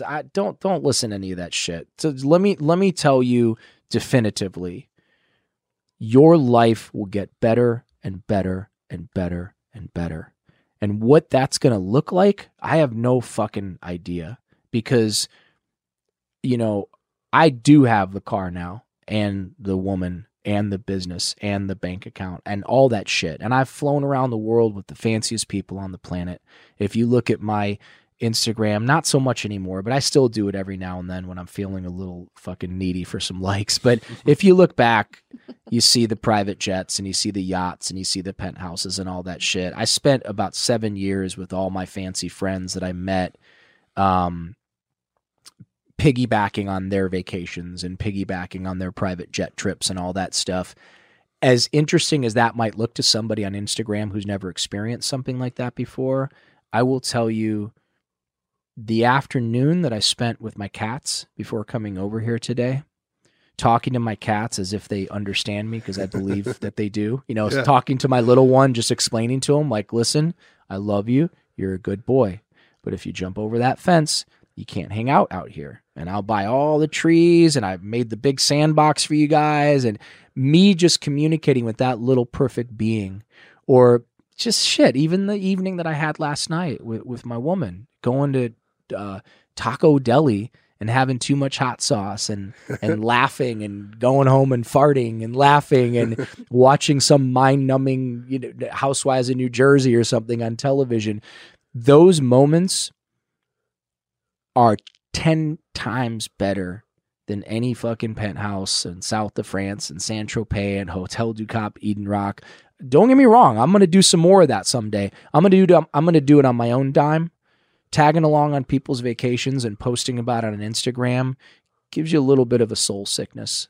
It's not real. Yes, I was there. Yes, I was on those jets. Yes, I ate those meals. And yes, some of it was fun. Some of it was really fun. None of it's as fun as having peace of mind, being good with who I am, loving myself, accepting myself, the good and the bad, having genuine friendships. I don't know, going to see a fucking Kiss concert, or like going to see Alt J a couple weeks ago, or treating a plumber to a smoothie and treating a supermodel to a smoothie. All those little neat experiences, that's what it is for me. That's what, like, when I say your life is going to get better and better and better, I have no fucking idea. If somebody's goal is to like fly around in private jets, not that difficult, go move to a rich area. Don't be a dick, be of service, have something to offer, be interesting, be honest. And sooner or later, those types of people will probably start inviting you on some fancy trips. It ain't all what it seems. But much more importantly than that, develop good friendships with good people that lift you up, right? I can tell you exactly who you are by looking at the 5 people that you spend the most time with. And judging from the woman that's sitting across from you and me, you're an awesome, amazing, wonderful human being. And our mutual buddy, Chris, and our mutual buddy, Kelly, and people just like that, Aaron, Alexander. I mean, I see you around all these people, and it's just like, yeah, man, that's the goodness. That's your life getting better and better and better. Yeah. And just real shortly, this last 4 months or 146 days, like, life is better than it's ever been, and it's more meaningful, and I'm happier than ever. I'm more in love than I've ever been. And I receive what you're saying, and I hope anyone listening will receive what you're saying. Life does get better. Yeah. I mean, you almost ended it. I almost ended it twice. Yeah. And I think about it now, and like what wouldn't have happened if I had been successful. And now I plan on being successful in other ways, hopefully making this the most meaningful podcast that adds value to people's lives. Yeah. And helps them. The name of the show is called Overcome. Oh, great. Overcome with Justin Wren. And it's like, you, me, we have overcome 100% of our darkest days. Yeah. Now we get to share our love, shine our light with the world. Yeah. And make somebody's life better. as we make our own life better. And that's why I started this. That's why I wanted to have you on the show. And before we miss it, though, and we get comments and emails about what was the wallet story, maybe I'll just ask, sorry. So no, you're good. I flew my mom out. I put her up at the Malibu Beach Inn. We're having this amazing trip. We go to this restaurant called Joffrey's, which is like one of the fanciest restaurants in Malibu. And this is my mom, my mom whose house was bought and paid for by her son. Everything's paid for, no bills, no nothing.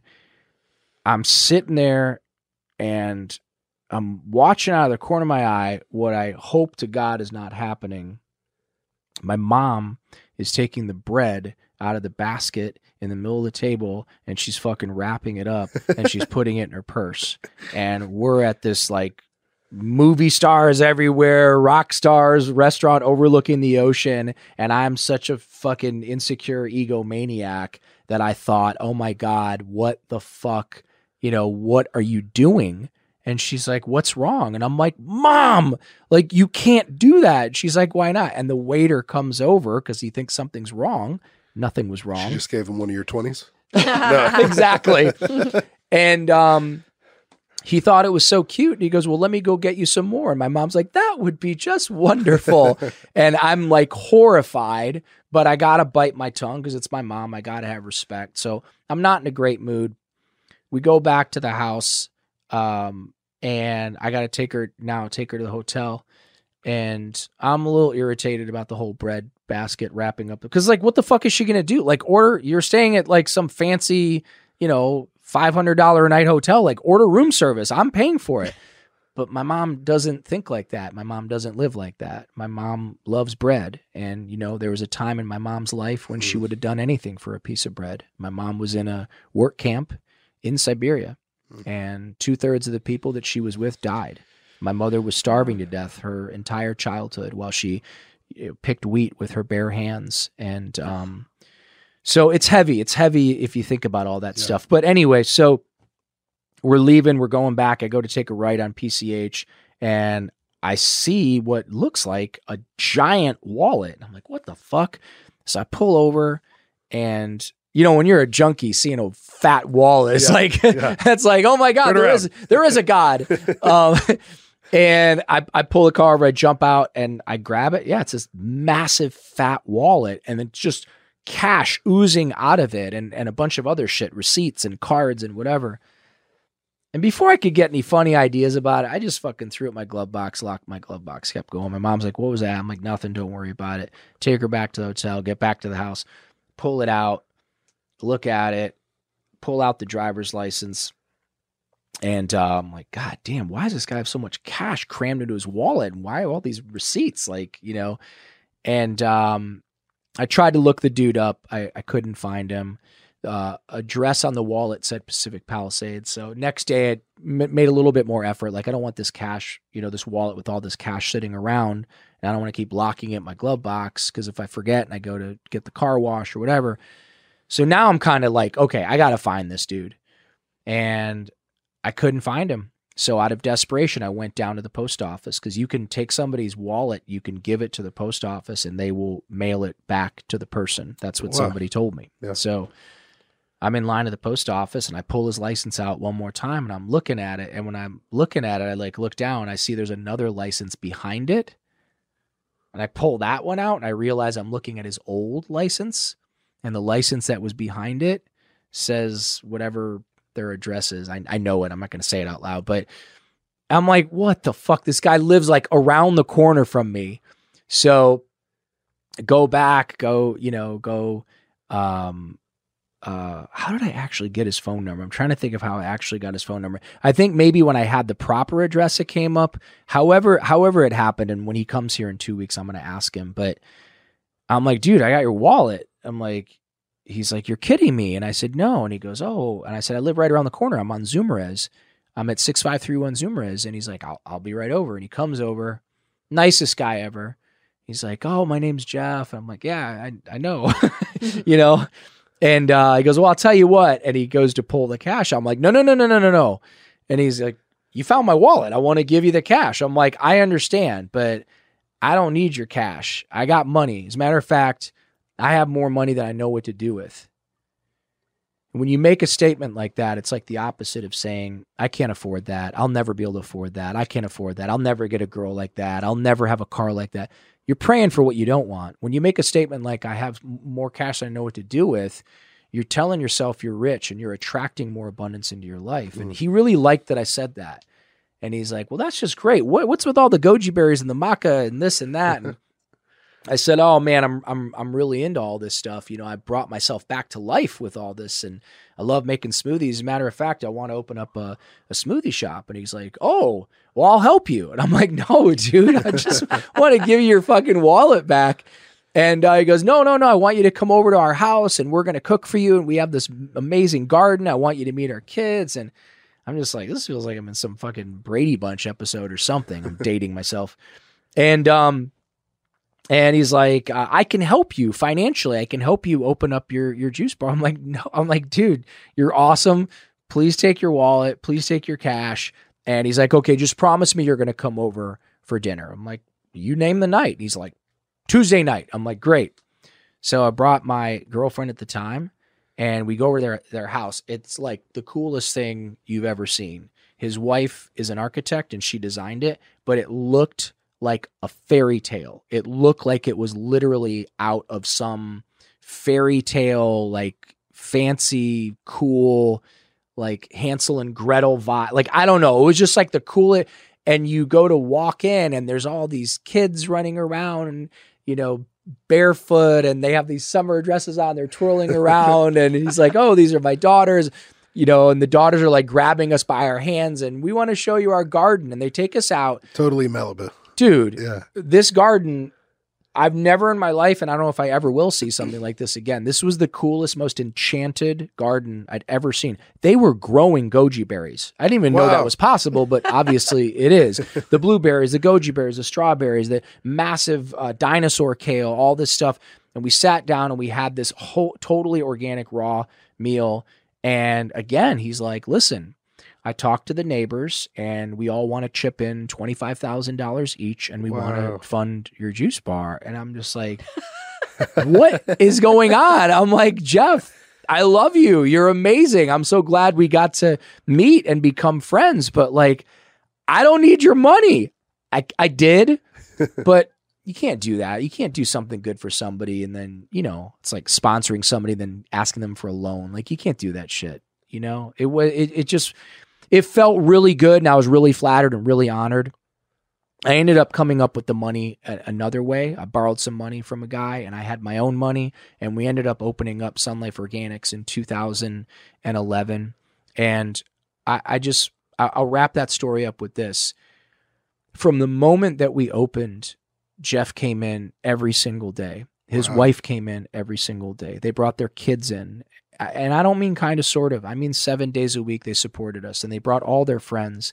And the kids, during the spring and the summer and the fall, they would bring us massive baskets of vegetables, mostly the kale and the spinach and all that stuff. And they would bring it to us and just gift it to us. Yeah. So we would have this amazing, like, I would try to treat them to stuff he would never let me treat. To this day, he gets angry. He's like, no, I'm here to support you.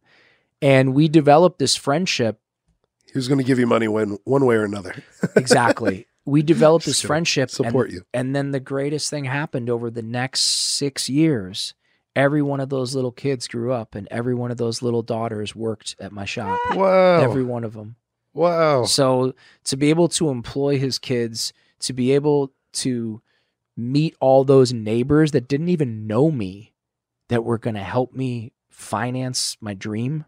Because that was my dream. I just wanted to have my own little juice bar. And I did, and it took off. And I eventually was able to let go of the other business, which was eating away at my soul. And today there's Summerlin, Nevada, aka Vegas, will be, you know, by the UFC headquarters. Mm-hmm. So we're opening up right there. UFC Performance Institute? Yes, we're opening up. What right number there. shop will that be? That'll be number 13. Wow. Yeah. So 13, and we're open in South Beach, Miami. We're looking at places in New York right now. There's just really, really fun, exciting stuff happening. And again, it just goes to show you that like, you don't have to be smart to be successful. You don't have to have skills to be successful. I'm going to strongly suggest anybody, especially anybody suffering from alcoholism or addiction, I think getting sober is paramount. I think it's really, truly more intrinsically related to having abundance and prosperity and happiness than most people could ever fathom. You know, I've had a lot of friends recently. It's like the new trend to like go alcohol free, right? Yeah. And then you watch their lives change for the better, and you watch their relationships change for the better. So yeah, I hope that I can bring a little bit of hope to at least one person who's listening, who thinks they're too old or they don't have the skills or the talent or whatever to build a life beyond their wildest dreams. Because I got to be honest, man, when I was newly sober for the better part of 2 years, when anybody would get up at a 12-step meeting and say, I'm living a life beyond my wildest dreams, I would just inwardly be like, bullshit. You're fucking lying. Like, that's not true. You know, one thing that really did bother me, which wasn't true, and people don't do it as much anymore, but there was a really popular thing 15 years ago, 16 years ago at meetings where old timers would say, and I'll tell you what, my worst day in recovery is 1,000 times better than any day when I was drinking or using. It's like, why would you fucking say that? That's not true. That is not true. If you are drinking and doing drugs, you are going to have days and moments that are fucking amazing, right? Yeah. Drugs and alcohol saved my life initially. And then they didn't. Then they turned on me. Then I got hijacked, like you said. You know, drugs and alcohol were a panacea for me when I was a kid. They really healed all my ouchies temporarily. Unfortunately, because of the spiritual nature of spirits, that's what they used to call booze, right? Yeah. And drugs. It's drugs or drugs can be incredible tools. I know people that have had absolutely profound transformative experiences taking ayahuasca or psilocybin or even MDMA or ketamine assisted therapy. I know people whose lives have changed forever. I know sober people whose lives have changed forever in a clinical setting with a therapist or with a shaman. And I don't want to go too far down that rabbit hole because I would never suggest that to anybody. Yeah. That's between you and your sponsor and you and God. But drugs can be an incredible tool. But if you fuck with them and you fuck with them long enough, and it doesn't take that long, the rug gets pulled out from under your feet. The dude stands up on the airplane and puts a fucking gun to your head and says, guess what, motherfucker? You ain't going to spring break. And I don't wish that on anyone. And I'm so glad I got that grace from God to escape. And I'm so glad that I was naive enough or desperate enough to listen to The Secret. I'm so grateful that I did pray so fervently that little spark happened, because that little spark then turned into the forest fire of the beautiful life that I'm living today. Do you still pray like that and do those things? I don't pray like, back then it was like holding on for dear life. Yeah, I'm not holding on for dear life, but I definitely, if you go to Zilker and you get up early enough in the morning, you will see a crazy old man walking around the neighborhood out loud saying, thank you, God, for the roof over my head. Thank you, God, for my sobriety. Thank you, God, for the clean water that I get to bathe with. And then you'd throw in the fancy stuff. Thank you, God, for, my amazing woman and the prosperity and abundance. Thank you, God, for the massive abundance and prosperity flowing into my life quickly, easily, and painlessly from all directions. You'll see that crazy old man doing that, and it's working. It doesn't sound that crazy, right? Yeah, it doesn't sound that crazy. And I get to wake up in the morning and hear someone already downstairs looking in the mirror and saying, can you share that with Khalil, what you say in front of the mirror? Oh, I do Reiki every day. And what do you say? Well, we say it together a lot. Just for today, I'm at peace. Just for today, I will work easy. Just for today, I show appreciation and gratitude. And just for today, I'm kind to all living things, including myself. And then I say, I love you. It's a Reiki mantra, Okay. but I modified it because it has some negative words in there and I don't like to use any negative words. Sure. So I changed it around because they say, I will not be angry or I will not anger someone. I was like, I You don't need want that. those words in there? Yeah. I just say, I'll be at peace. Why not just switch it on around and take what we want, right? It's so beautiful that you do that. But it's also so hard. Like it sounds so easy, but I went through that book, The Subtle, no, not The Subtle Art. I love that book. No, the book that Love Yourself Like Your Life Life Depends on It. Yeah. Yes. And he's got a name similar to yours. Camille Ravikant. Yeah. And Amy gave me that book right before I went to treatment. Okay. And that is so good. It's life-changing, Yeah. but The title. I think it was the fourth time that I was going through it. I did it physically once or twice, and then I did it on Audible a couple more times. It was the fourth time I was walking down the river that they call a lake here. And I realized, just like in my early recovery, oh, wow, I haven't done anything that he told me to do. I'm not looking at myself in the mirror and saying, I love you. I didn't make my lists. And I literally went back. I was living in the Line Hotel at the time, went back to the Line Hotel and I wrote down that, what does he make you write down? It's like not a mantra. It's a vow. Yeah, a vow. I wrote my vow to myself. And then I literally, just like with my first time through the steps, did it like a homework assignment. I got up every single day. Because if I don't do that, I'm a creature of habit. I got up every single day, 5 o'clock, 5:15 in the morning, and I would go outside. When I first started doing it, it was fucking freezing. There was something really brisk and refreshing about it. And I would walk across the street from the Line Hotel into the Statesman's right there too. Oh, the fairground? There's like that courtyard. There's Yeah. a building. Fairground. Yes. Little. So I would go in there and underneath the canopy of those trees while it was still dark outside and while it was freezing, literally like, 35, 40 degrees. And I would say, I vowed to love myself. I vowed to truly accept myself. I vowed to, and I just would read it out loud, holding it, shivering. And then I would go and I would get my coffee. And then on the way home, I would do the, I love myself. I love myself. I love myself. I love myself. And many times I start fucking crying for no reason, quote unquote. I'd start crying for no reason at all. There's pain in there, man. Yeah. There's pain. You know, even from when you were 12 and somebody told you were a fucking loser or somebody told you were an idiot or whatever it was, like we think that passed through us, but we're not water. Yeah. We're flesh. Yeah. The body keeps the score. Body keeps the score. And, the issues are in the tissues. Amy saw me. Yeah. haven't heard that one. Issues are in the tissues. Oh my gosh. Issues are in the tissues. Yeah, it's true. Literally. Literally. Danny was dry needling me the other day and it fucking bent the needle.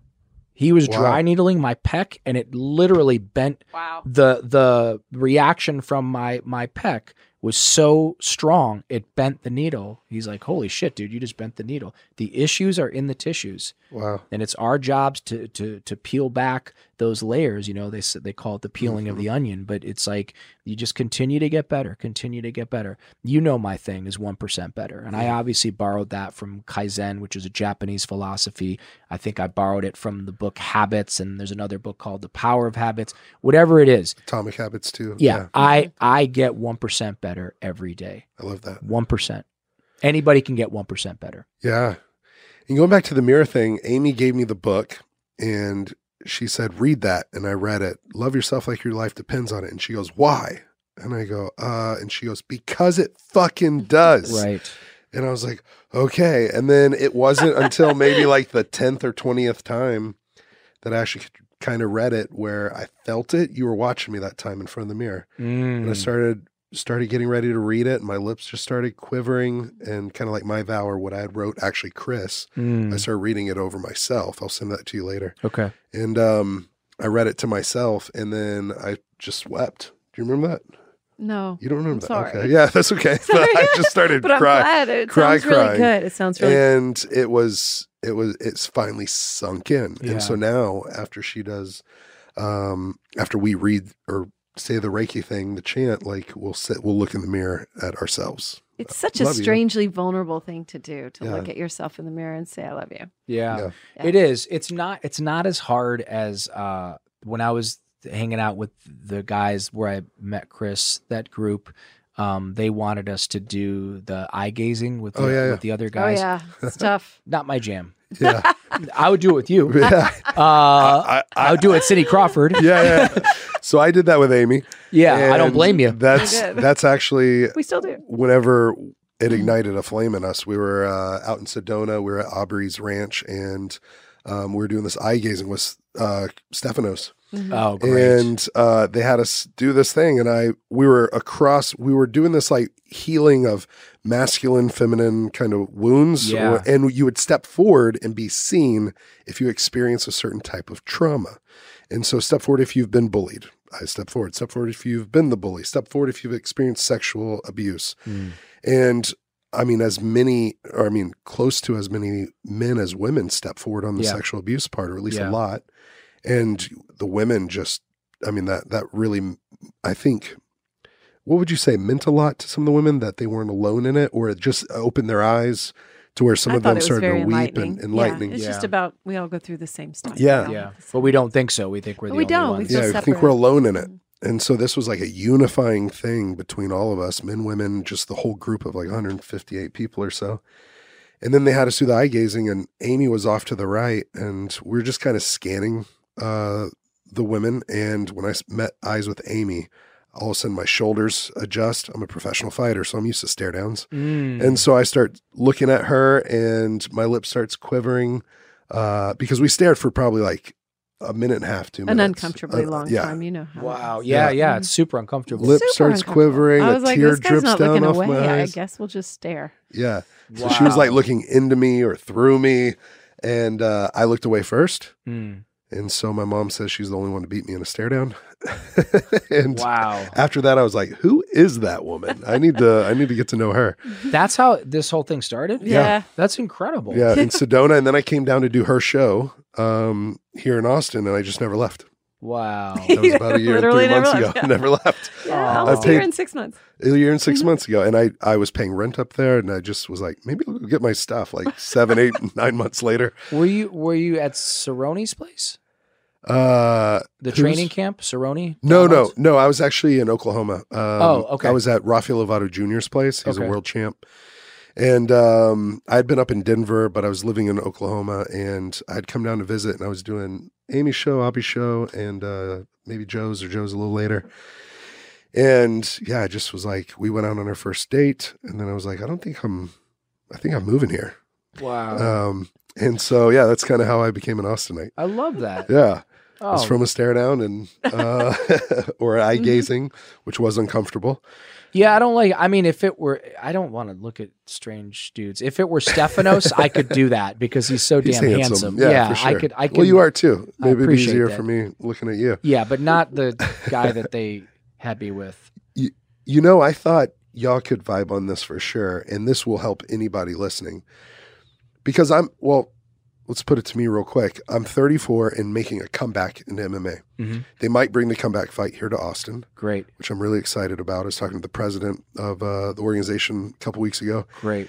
And, but 34 years old, at least at heavyweights, I know the game. Like you're in your prime at 30, even early 40s. Mm-hmm. There's champions at that level at that age. But a lot of the younger guys are retiring at 33, 34, 35. Speed goes quicker than strength. Okay. So heavyweight's more about strength. But for anyone that's feeling like, I remember listening to you in one of the interviews and you were saying at 33, you thought life had passed you by. For sure. And I didn't think I knew it had. You knew it had passed you by. I had to make peace with that my life was going to fucking suck and that hopefully at some point maybe I would get a girlfriend, maybe I would get an apartment. And now at 52. 52. Yeah. Okay. Yeah. I didn't start Sun Life until I was 41. Wow. I didn't write my first book until I was, I think 46 is when it came out. I opened up the yoga studio around that time as well. I didn't move to Austin until 18 months ago. So I was like 50, 51 when I moved to Austin, left California after 29 years.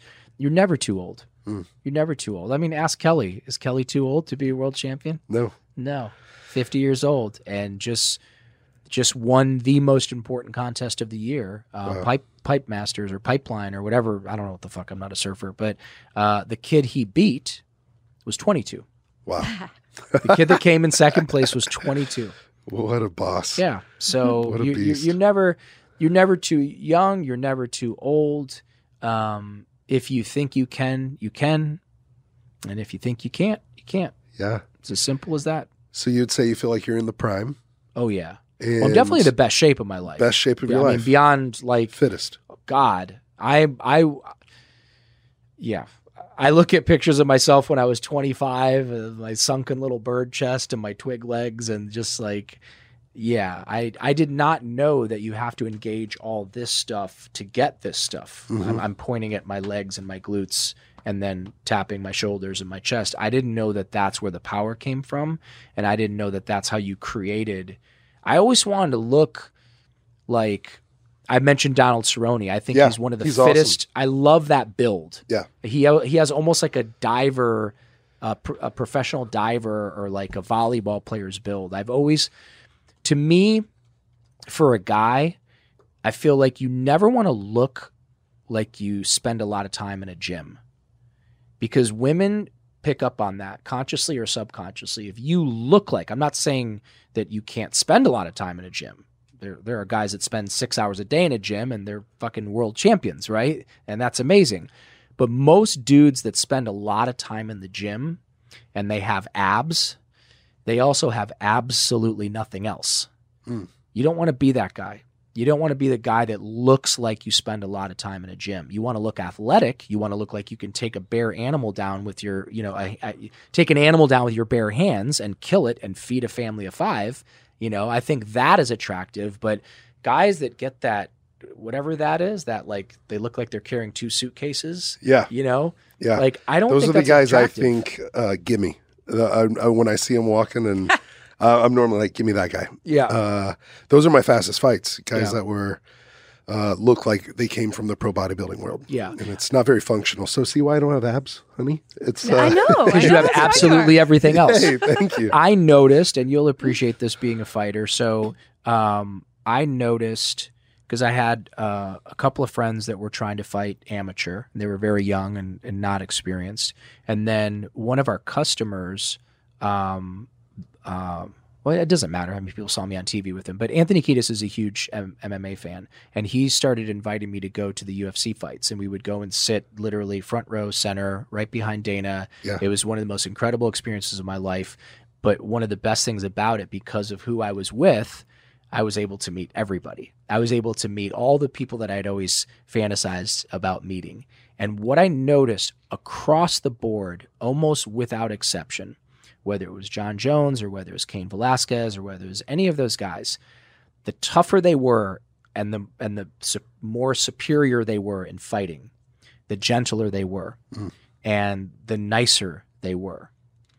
And the younger guys that were up and coming, when they would shake my hand, it would hurt. Yep. None of the best guys ever did that to me. None of them. And I don't know what that is. I don't know if you're taught that as a fighter. Well, I think whenever you're up and coming, you feel like you have something to prove. And it's kind of like what do they call it? It's been so long since I was at the beginning. But it's with the big stage and those bright lights come on and it's your first appearance. Yeah. You got the big light jitters, basically, where you're under the stage or under the big lights in front of the crowd for the first time. You've been working so hard to get here. You got a chip on your shoulder. You got something to prove. And you almost have an attitude, and it's almost overcompensating. I like whenever I see the guy I'm fighting is acting like that. Right. Because you know the chances of him having an adrenaline dump. Yeah. Oh, he's going to have that. Yeah. And he's too much in his head. Yeah. Like that he's trying to act like he's not, or he's trying to act like he's tougher than he really is. Yeah. And so the mental game isn't going to be there as much. And he might be tough, but normally those guys, when they get hit, they don't like getting hit. Yeah. And so they'll either overreact or they'll crumble underneath it. And so then that carries over into their personalities then. I mean, I think it's weird because I like whether it's boxing, kickboxing, jiu-jitsu, wrestling. I was a national champion in wrestling a couple times. And, Okay.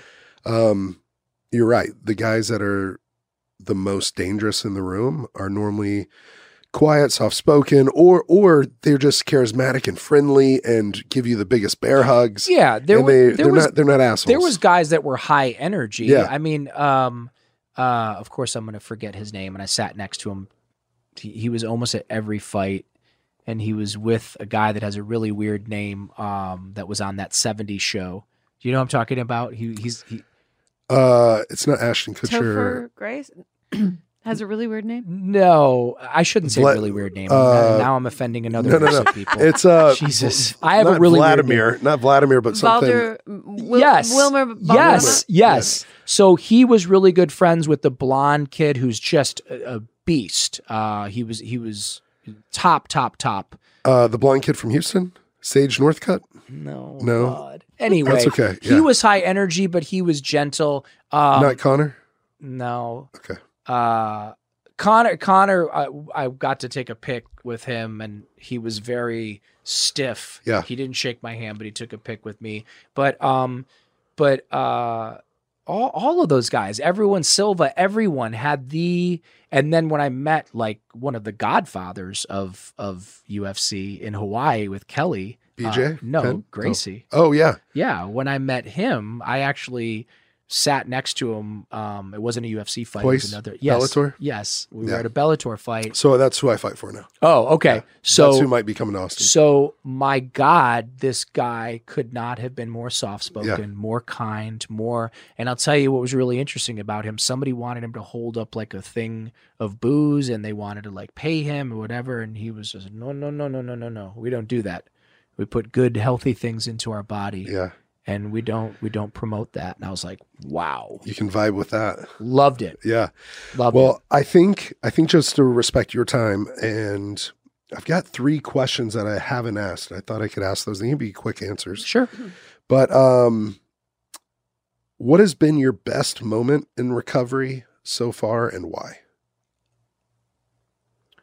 My best moment in recovery. Either in recovery or because of recovery. Well, it's both. It was getting my mom that house.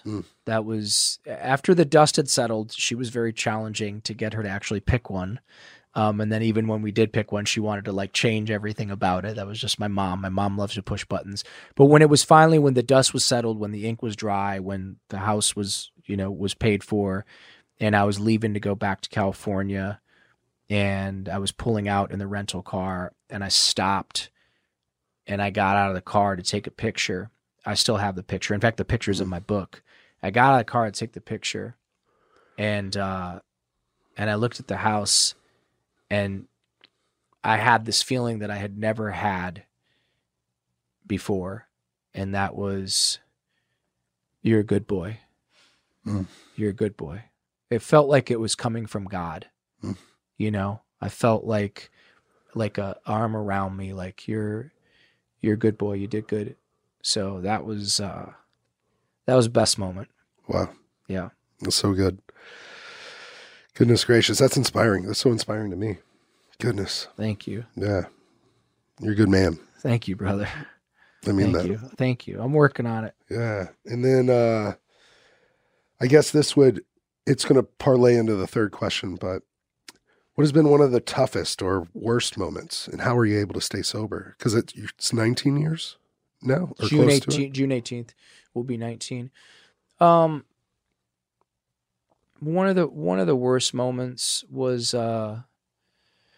after giving it my all, working at the treatment centers, and then eventually opening up my own place. I'm the founder of Riviera Recovery. I gave that my all. I did my best to help as many people as I could.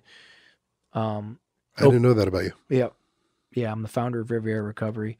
And then opening up Sun Life Organics, and then opening up another one in Malibu, opening up the yoga studio, Malibu Beach Yoga, putting out my book, which was really kind of, putting myself out there, opening myself up to sure. a lot of critique, which there was some.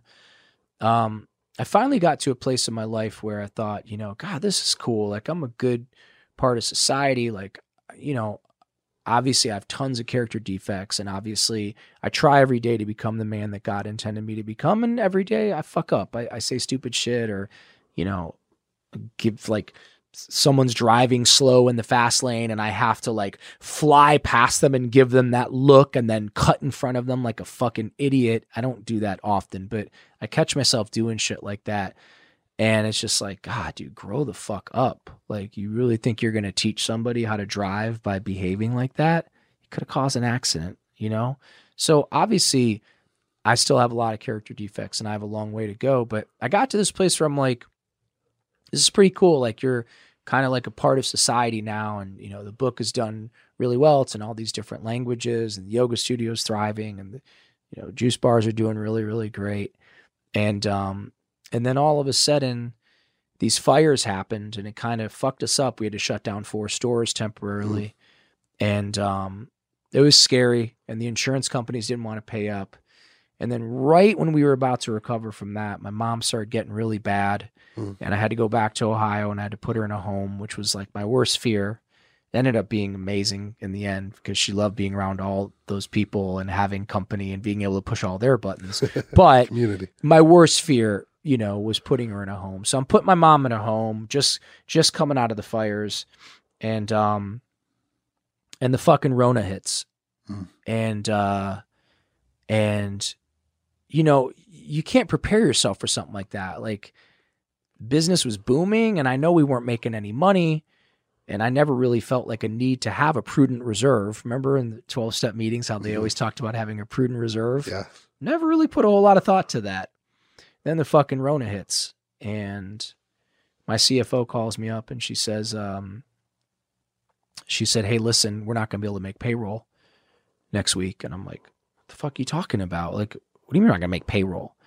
She goes, Khalil, we went from doing $55,000 a day in business to doing $5,000 a day with the same bills. We're fucked. And I'm like, what does that mean? What do we do? She's like, we got to shut every store down and, you know, see if you can get a loan. And I couldn't. Call my partner, who normally has deep pockets, and he's like, oh yeah, here's a couple $100,000, or, you know, I'll loan you some money to open up some more stores. My partner was terrified, and he thought the whole world economy was going to collapse, which it kind of did in the beginning. He said, I'm not giving you a fucking penny. You have a retirement account, sell it. You pay the payroll. I'm like, what the fuck? So I'm about to lose my business that I worked so hard for. And I wake up in the morning, and I've never talked about this just because I don't want to give too much energy to this, because these people don't deserve my energy. But some ex-employees from like 5 years earlier decided to go online and like start saying a bunch of negative shit about me. And it's just like, what the fuck? Like, really? You don't have anything better? Like, you worked for me 5 years ago and you want to say like I was a bad guy, or I was this, or, you know, whatever. And then all of a sudden other people kind of grabbed onto it. And then some other people started like, yeah, he's a bad guy, and he was this, and he was that, and he was a drug dealer, and then the shit started kind of like building up a little bit, right? Everyone's sitting at home. Nobody can go to work. Nobody can go to school. Nobody can go to concerts. Nobody can travel. And there was like a couple of days where people were saying some really nasty shit about me. And I called up my lawyers. I'm like, fuck that. They can't do that. My lawyer's like, you know what? Gotta let it go. I'm like, fuck that. I'm not letting it go. That's called defamation of character. That's like causing, you know, damage to my business if we ended up being able to reopen these stores. And right then, I get the call from Ohio. Khalil, you have to come back. We have to bring in hospice. And I'm just like, no. Not now.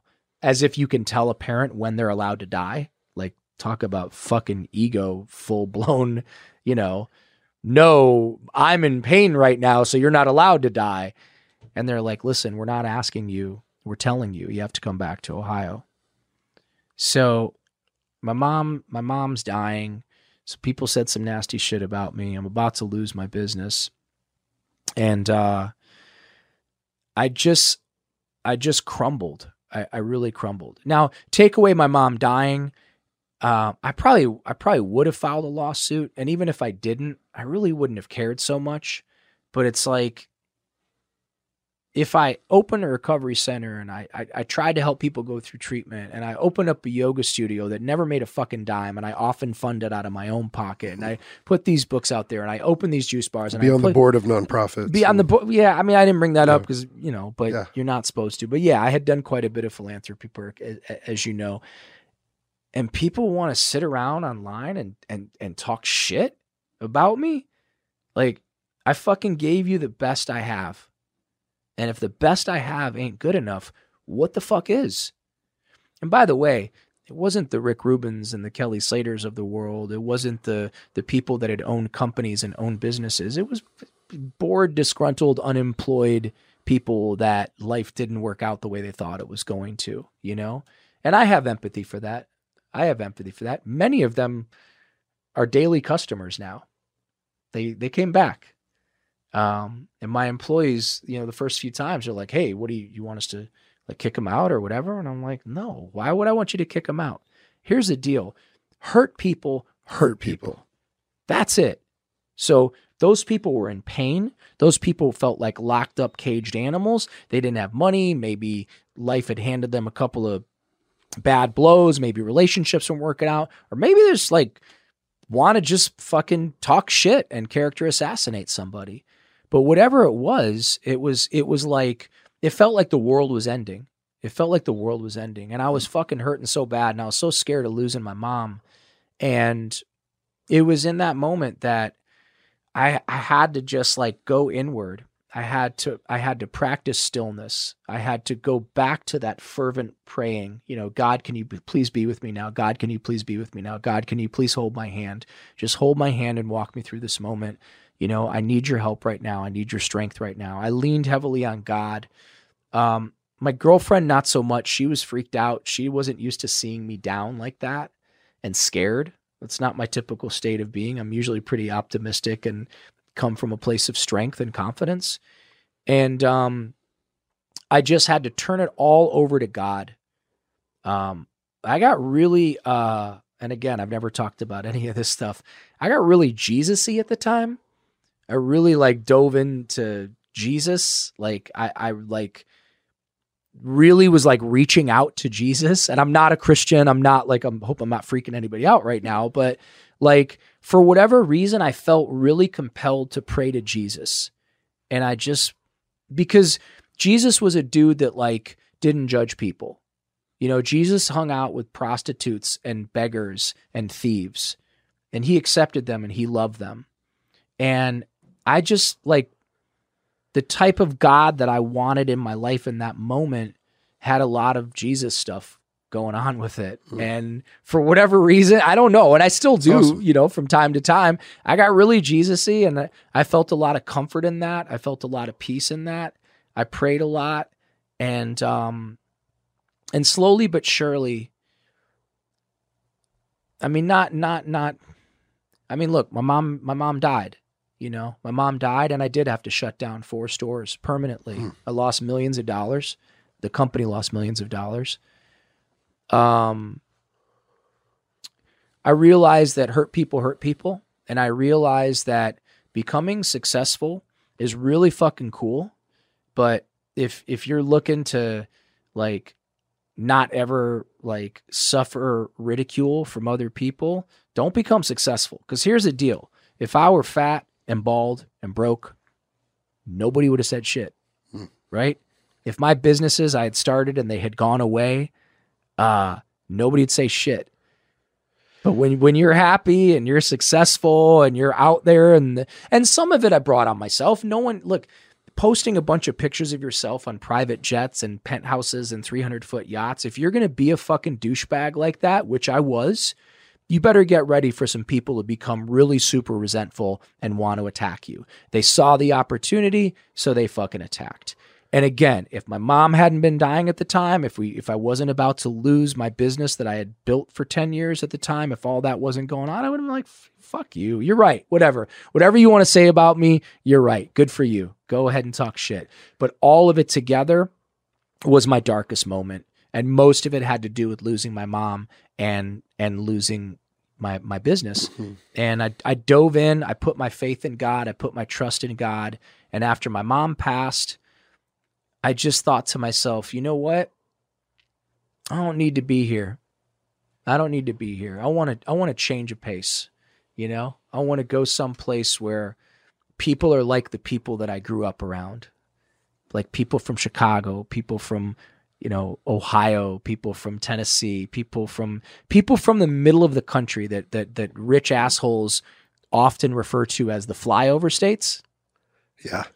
I'll take the people in those take the people in those flyover states any day over people on the East and West Coast. Not that the people on the East and West Coast are bad people. I fucking love them. But my God, if you are from the heartland, if you are from the Midwest, if you are from the South, if you are from these so-called flyover states, there's like a 99% chance you're an amazing fucking human being, and I want to be friends with you. That's so awesome. I left. Yeah. I left, and here I am, and I'm happy that I've ever been. That's so great. I love it. And on this, maybe in closing, I was kind of thinking, what are some of your most important principles in your life? But really the meat of it is, what's allowed you to get to a place where you could set aside how you feel in order to do the right thing? Financial independence is paramount. Okay. You want to have real peace of mind, and if you want to self-actualize, financial independence is paramount. I mean, if you're living under Maslow's hierarchy, if you're stuck down here in the bottom like I was in survival mode, I'm going to say some stupid shit, I'm going to do some stupid shit, I'm going to hurt some feelings, I'm going to whatever. And then you get up to where you're kind of like in the middle part where you're starting to make a little bit of money, and you sort of come to realize that, like, man, I was making minimum wage and I was pretty fucking miserable. And now I'm making good money and I'm a lot happier. So all those people that told me that money couldn't buy me happiness were full of shit, because money absolutely positively can buy you happiness to a certain extent. If you go from making minimum wage to making a couple $100,000 a year, you're going to be a lot happier. Unless you're just a fucking miserable fuck. Then it's going to make you even more of a miserable fuck. Money can typically amplify who you are. But I was like kind of like a, you know, halfway decent, happy person that went from being fucking broke to making decent money. And then once you really make your money work for you, meaning you're not buying fucking Golden Goose tennis shoes and Gucci belts, but you are actually investing your money in, you know, stocks and bonds and municipal bonds and cryptocurrencies. I mean, thank God that I was dumb enough to invest in cryptocurrencies in 2015, because most of the financial freedom that I get to experience today is because of that investment. So financial independence is paramount for me, and I think for other people as well, because when you're struggling to pay the bills, it's really hard to find peace of mind. But when you have enough money to pay the bills for a couple of years out, or even better, your house is paid off, your car's paid off, and you got some dough in the bank to survive for the rest of your life. That is, go back and watch the original Matrix when Keanu Reeves at the end of the movie finally gets up out of the tub and he pulls those fucking tubes out of the back of his head and out of the back of his neck. That's what true financial independence feels like. Then all of a sudden you can see the Matrix, you can see how you were stuck in the Matrix, and you can actually step out of the Matrix. Wow. That's a great answer. It's been a great podcast. One thing that I've seen inside of the Sun Life Organic store is it's a little writing from some sacred text, but it's I'll just read it, and maybe you got one thing to say in closing, but it's, "Let all that I am praise the Lord. With my whole heart, I will praise his holy name. Let all that I am praise the Lord. May I never forget the good things he does for me. He forgives all my sins. He heals all my diseases." For an addict like me or you, having the disease of addiction, you can see why this resonates. "He redeems me from death and crowns me with love and tender mercies. He fills my life with good things. My youth is renewed like the eagles." 1000% my story and my experience, and whether that God is Mohammed or Yahweh or Krishna or Ganesh or Jesus Christ or whatever you want to, whatever name you want to pray to, just pray. Just reach towards your own divinity. Don't reach towards your parents' God. Don't reach towards the God that you were, experienced the punitive nature of in school when you were growing up. Don't listen to anybody else tell you anything about God, with the exception of this. God loves you whether you believe in God or not. That's just reality. And if at any moment in your life you choose to turn your will and your life over to the care of a God of your understanding, and by God, I mean the creator, whatever it is, I don't know, call it the fucking universe, call it energy, call it an old man in the sky. I think one of the great cosmic jokes might just be when we do die, it's going to be some fucking old man with a long beard that's going to be like, you were wrong. I am an old man with a beard. No, I'm kidding. Yeah. I don't know what the name of God is. I don't know what the name of God is. I just know that God is. And if in that knowing, it's healed my wounds. It's made me whole. It's cured me of my diseases. God has crowned my head with love. Wow, beautiful. Well, we'll wrap it there. Thank you so much for being here. I'm so grateful for you. Thank you, brother. Thank you for sharing your heart, showing up like you did. Of course. And I know this is going to help someone in a deep and meaningful way. I hope so, man. And we want to hear that. We want to hear it from you. So you can message us, like, rate, review, subscribe on Apple, Spotify, any of the platforms you listen to on YouTube, and leave us a comment. Send us a message. Follow Khalil. Can you share how they can follow you? Sure. Just Instagram's the easiest way. Okay. I'm not sophisticated enough to figure out Twitter or TikTok or any of that shit. Sure. I'm too old for that shit. So anyway. Instagram will have the links in the bio. Yeah. And also, please come out to, if you're in Austin, Texas, come out to the Sun Life Organics on South Congress. Come see Khalil or maybe Amy and I. If you are at any Sun Life Organics and you see me, come up to me, interrupt me, because I'm going to be talking because I never shut the fuck up. Come up to me, interrupt me, introduce yourself to me. Please, let me shake your hand. Let me take a picture with you. Let me treat you to a smoothie. Let's just, look at one another and speak the language of the heart to one another, even if it's just for a moment. Let me give you a hug or give me a hug, or I would really appreciate it. That's awesome. Well, I can't wait to give you a hug now. Thank you, brother. Thanks for being here. Hey, don't forget to send your Overcome stories to overcomepodcast@gmail.com. And also, rate, review, subscribe, and follow Overcome with Justin Wren.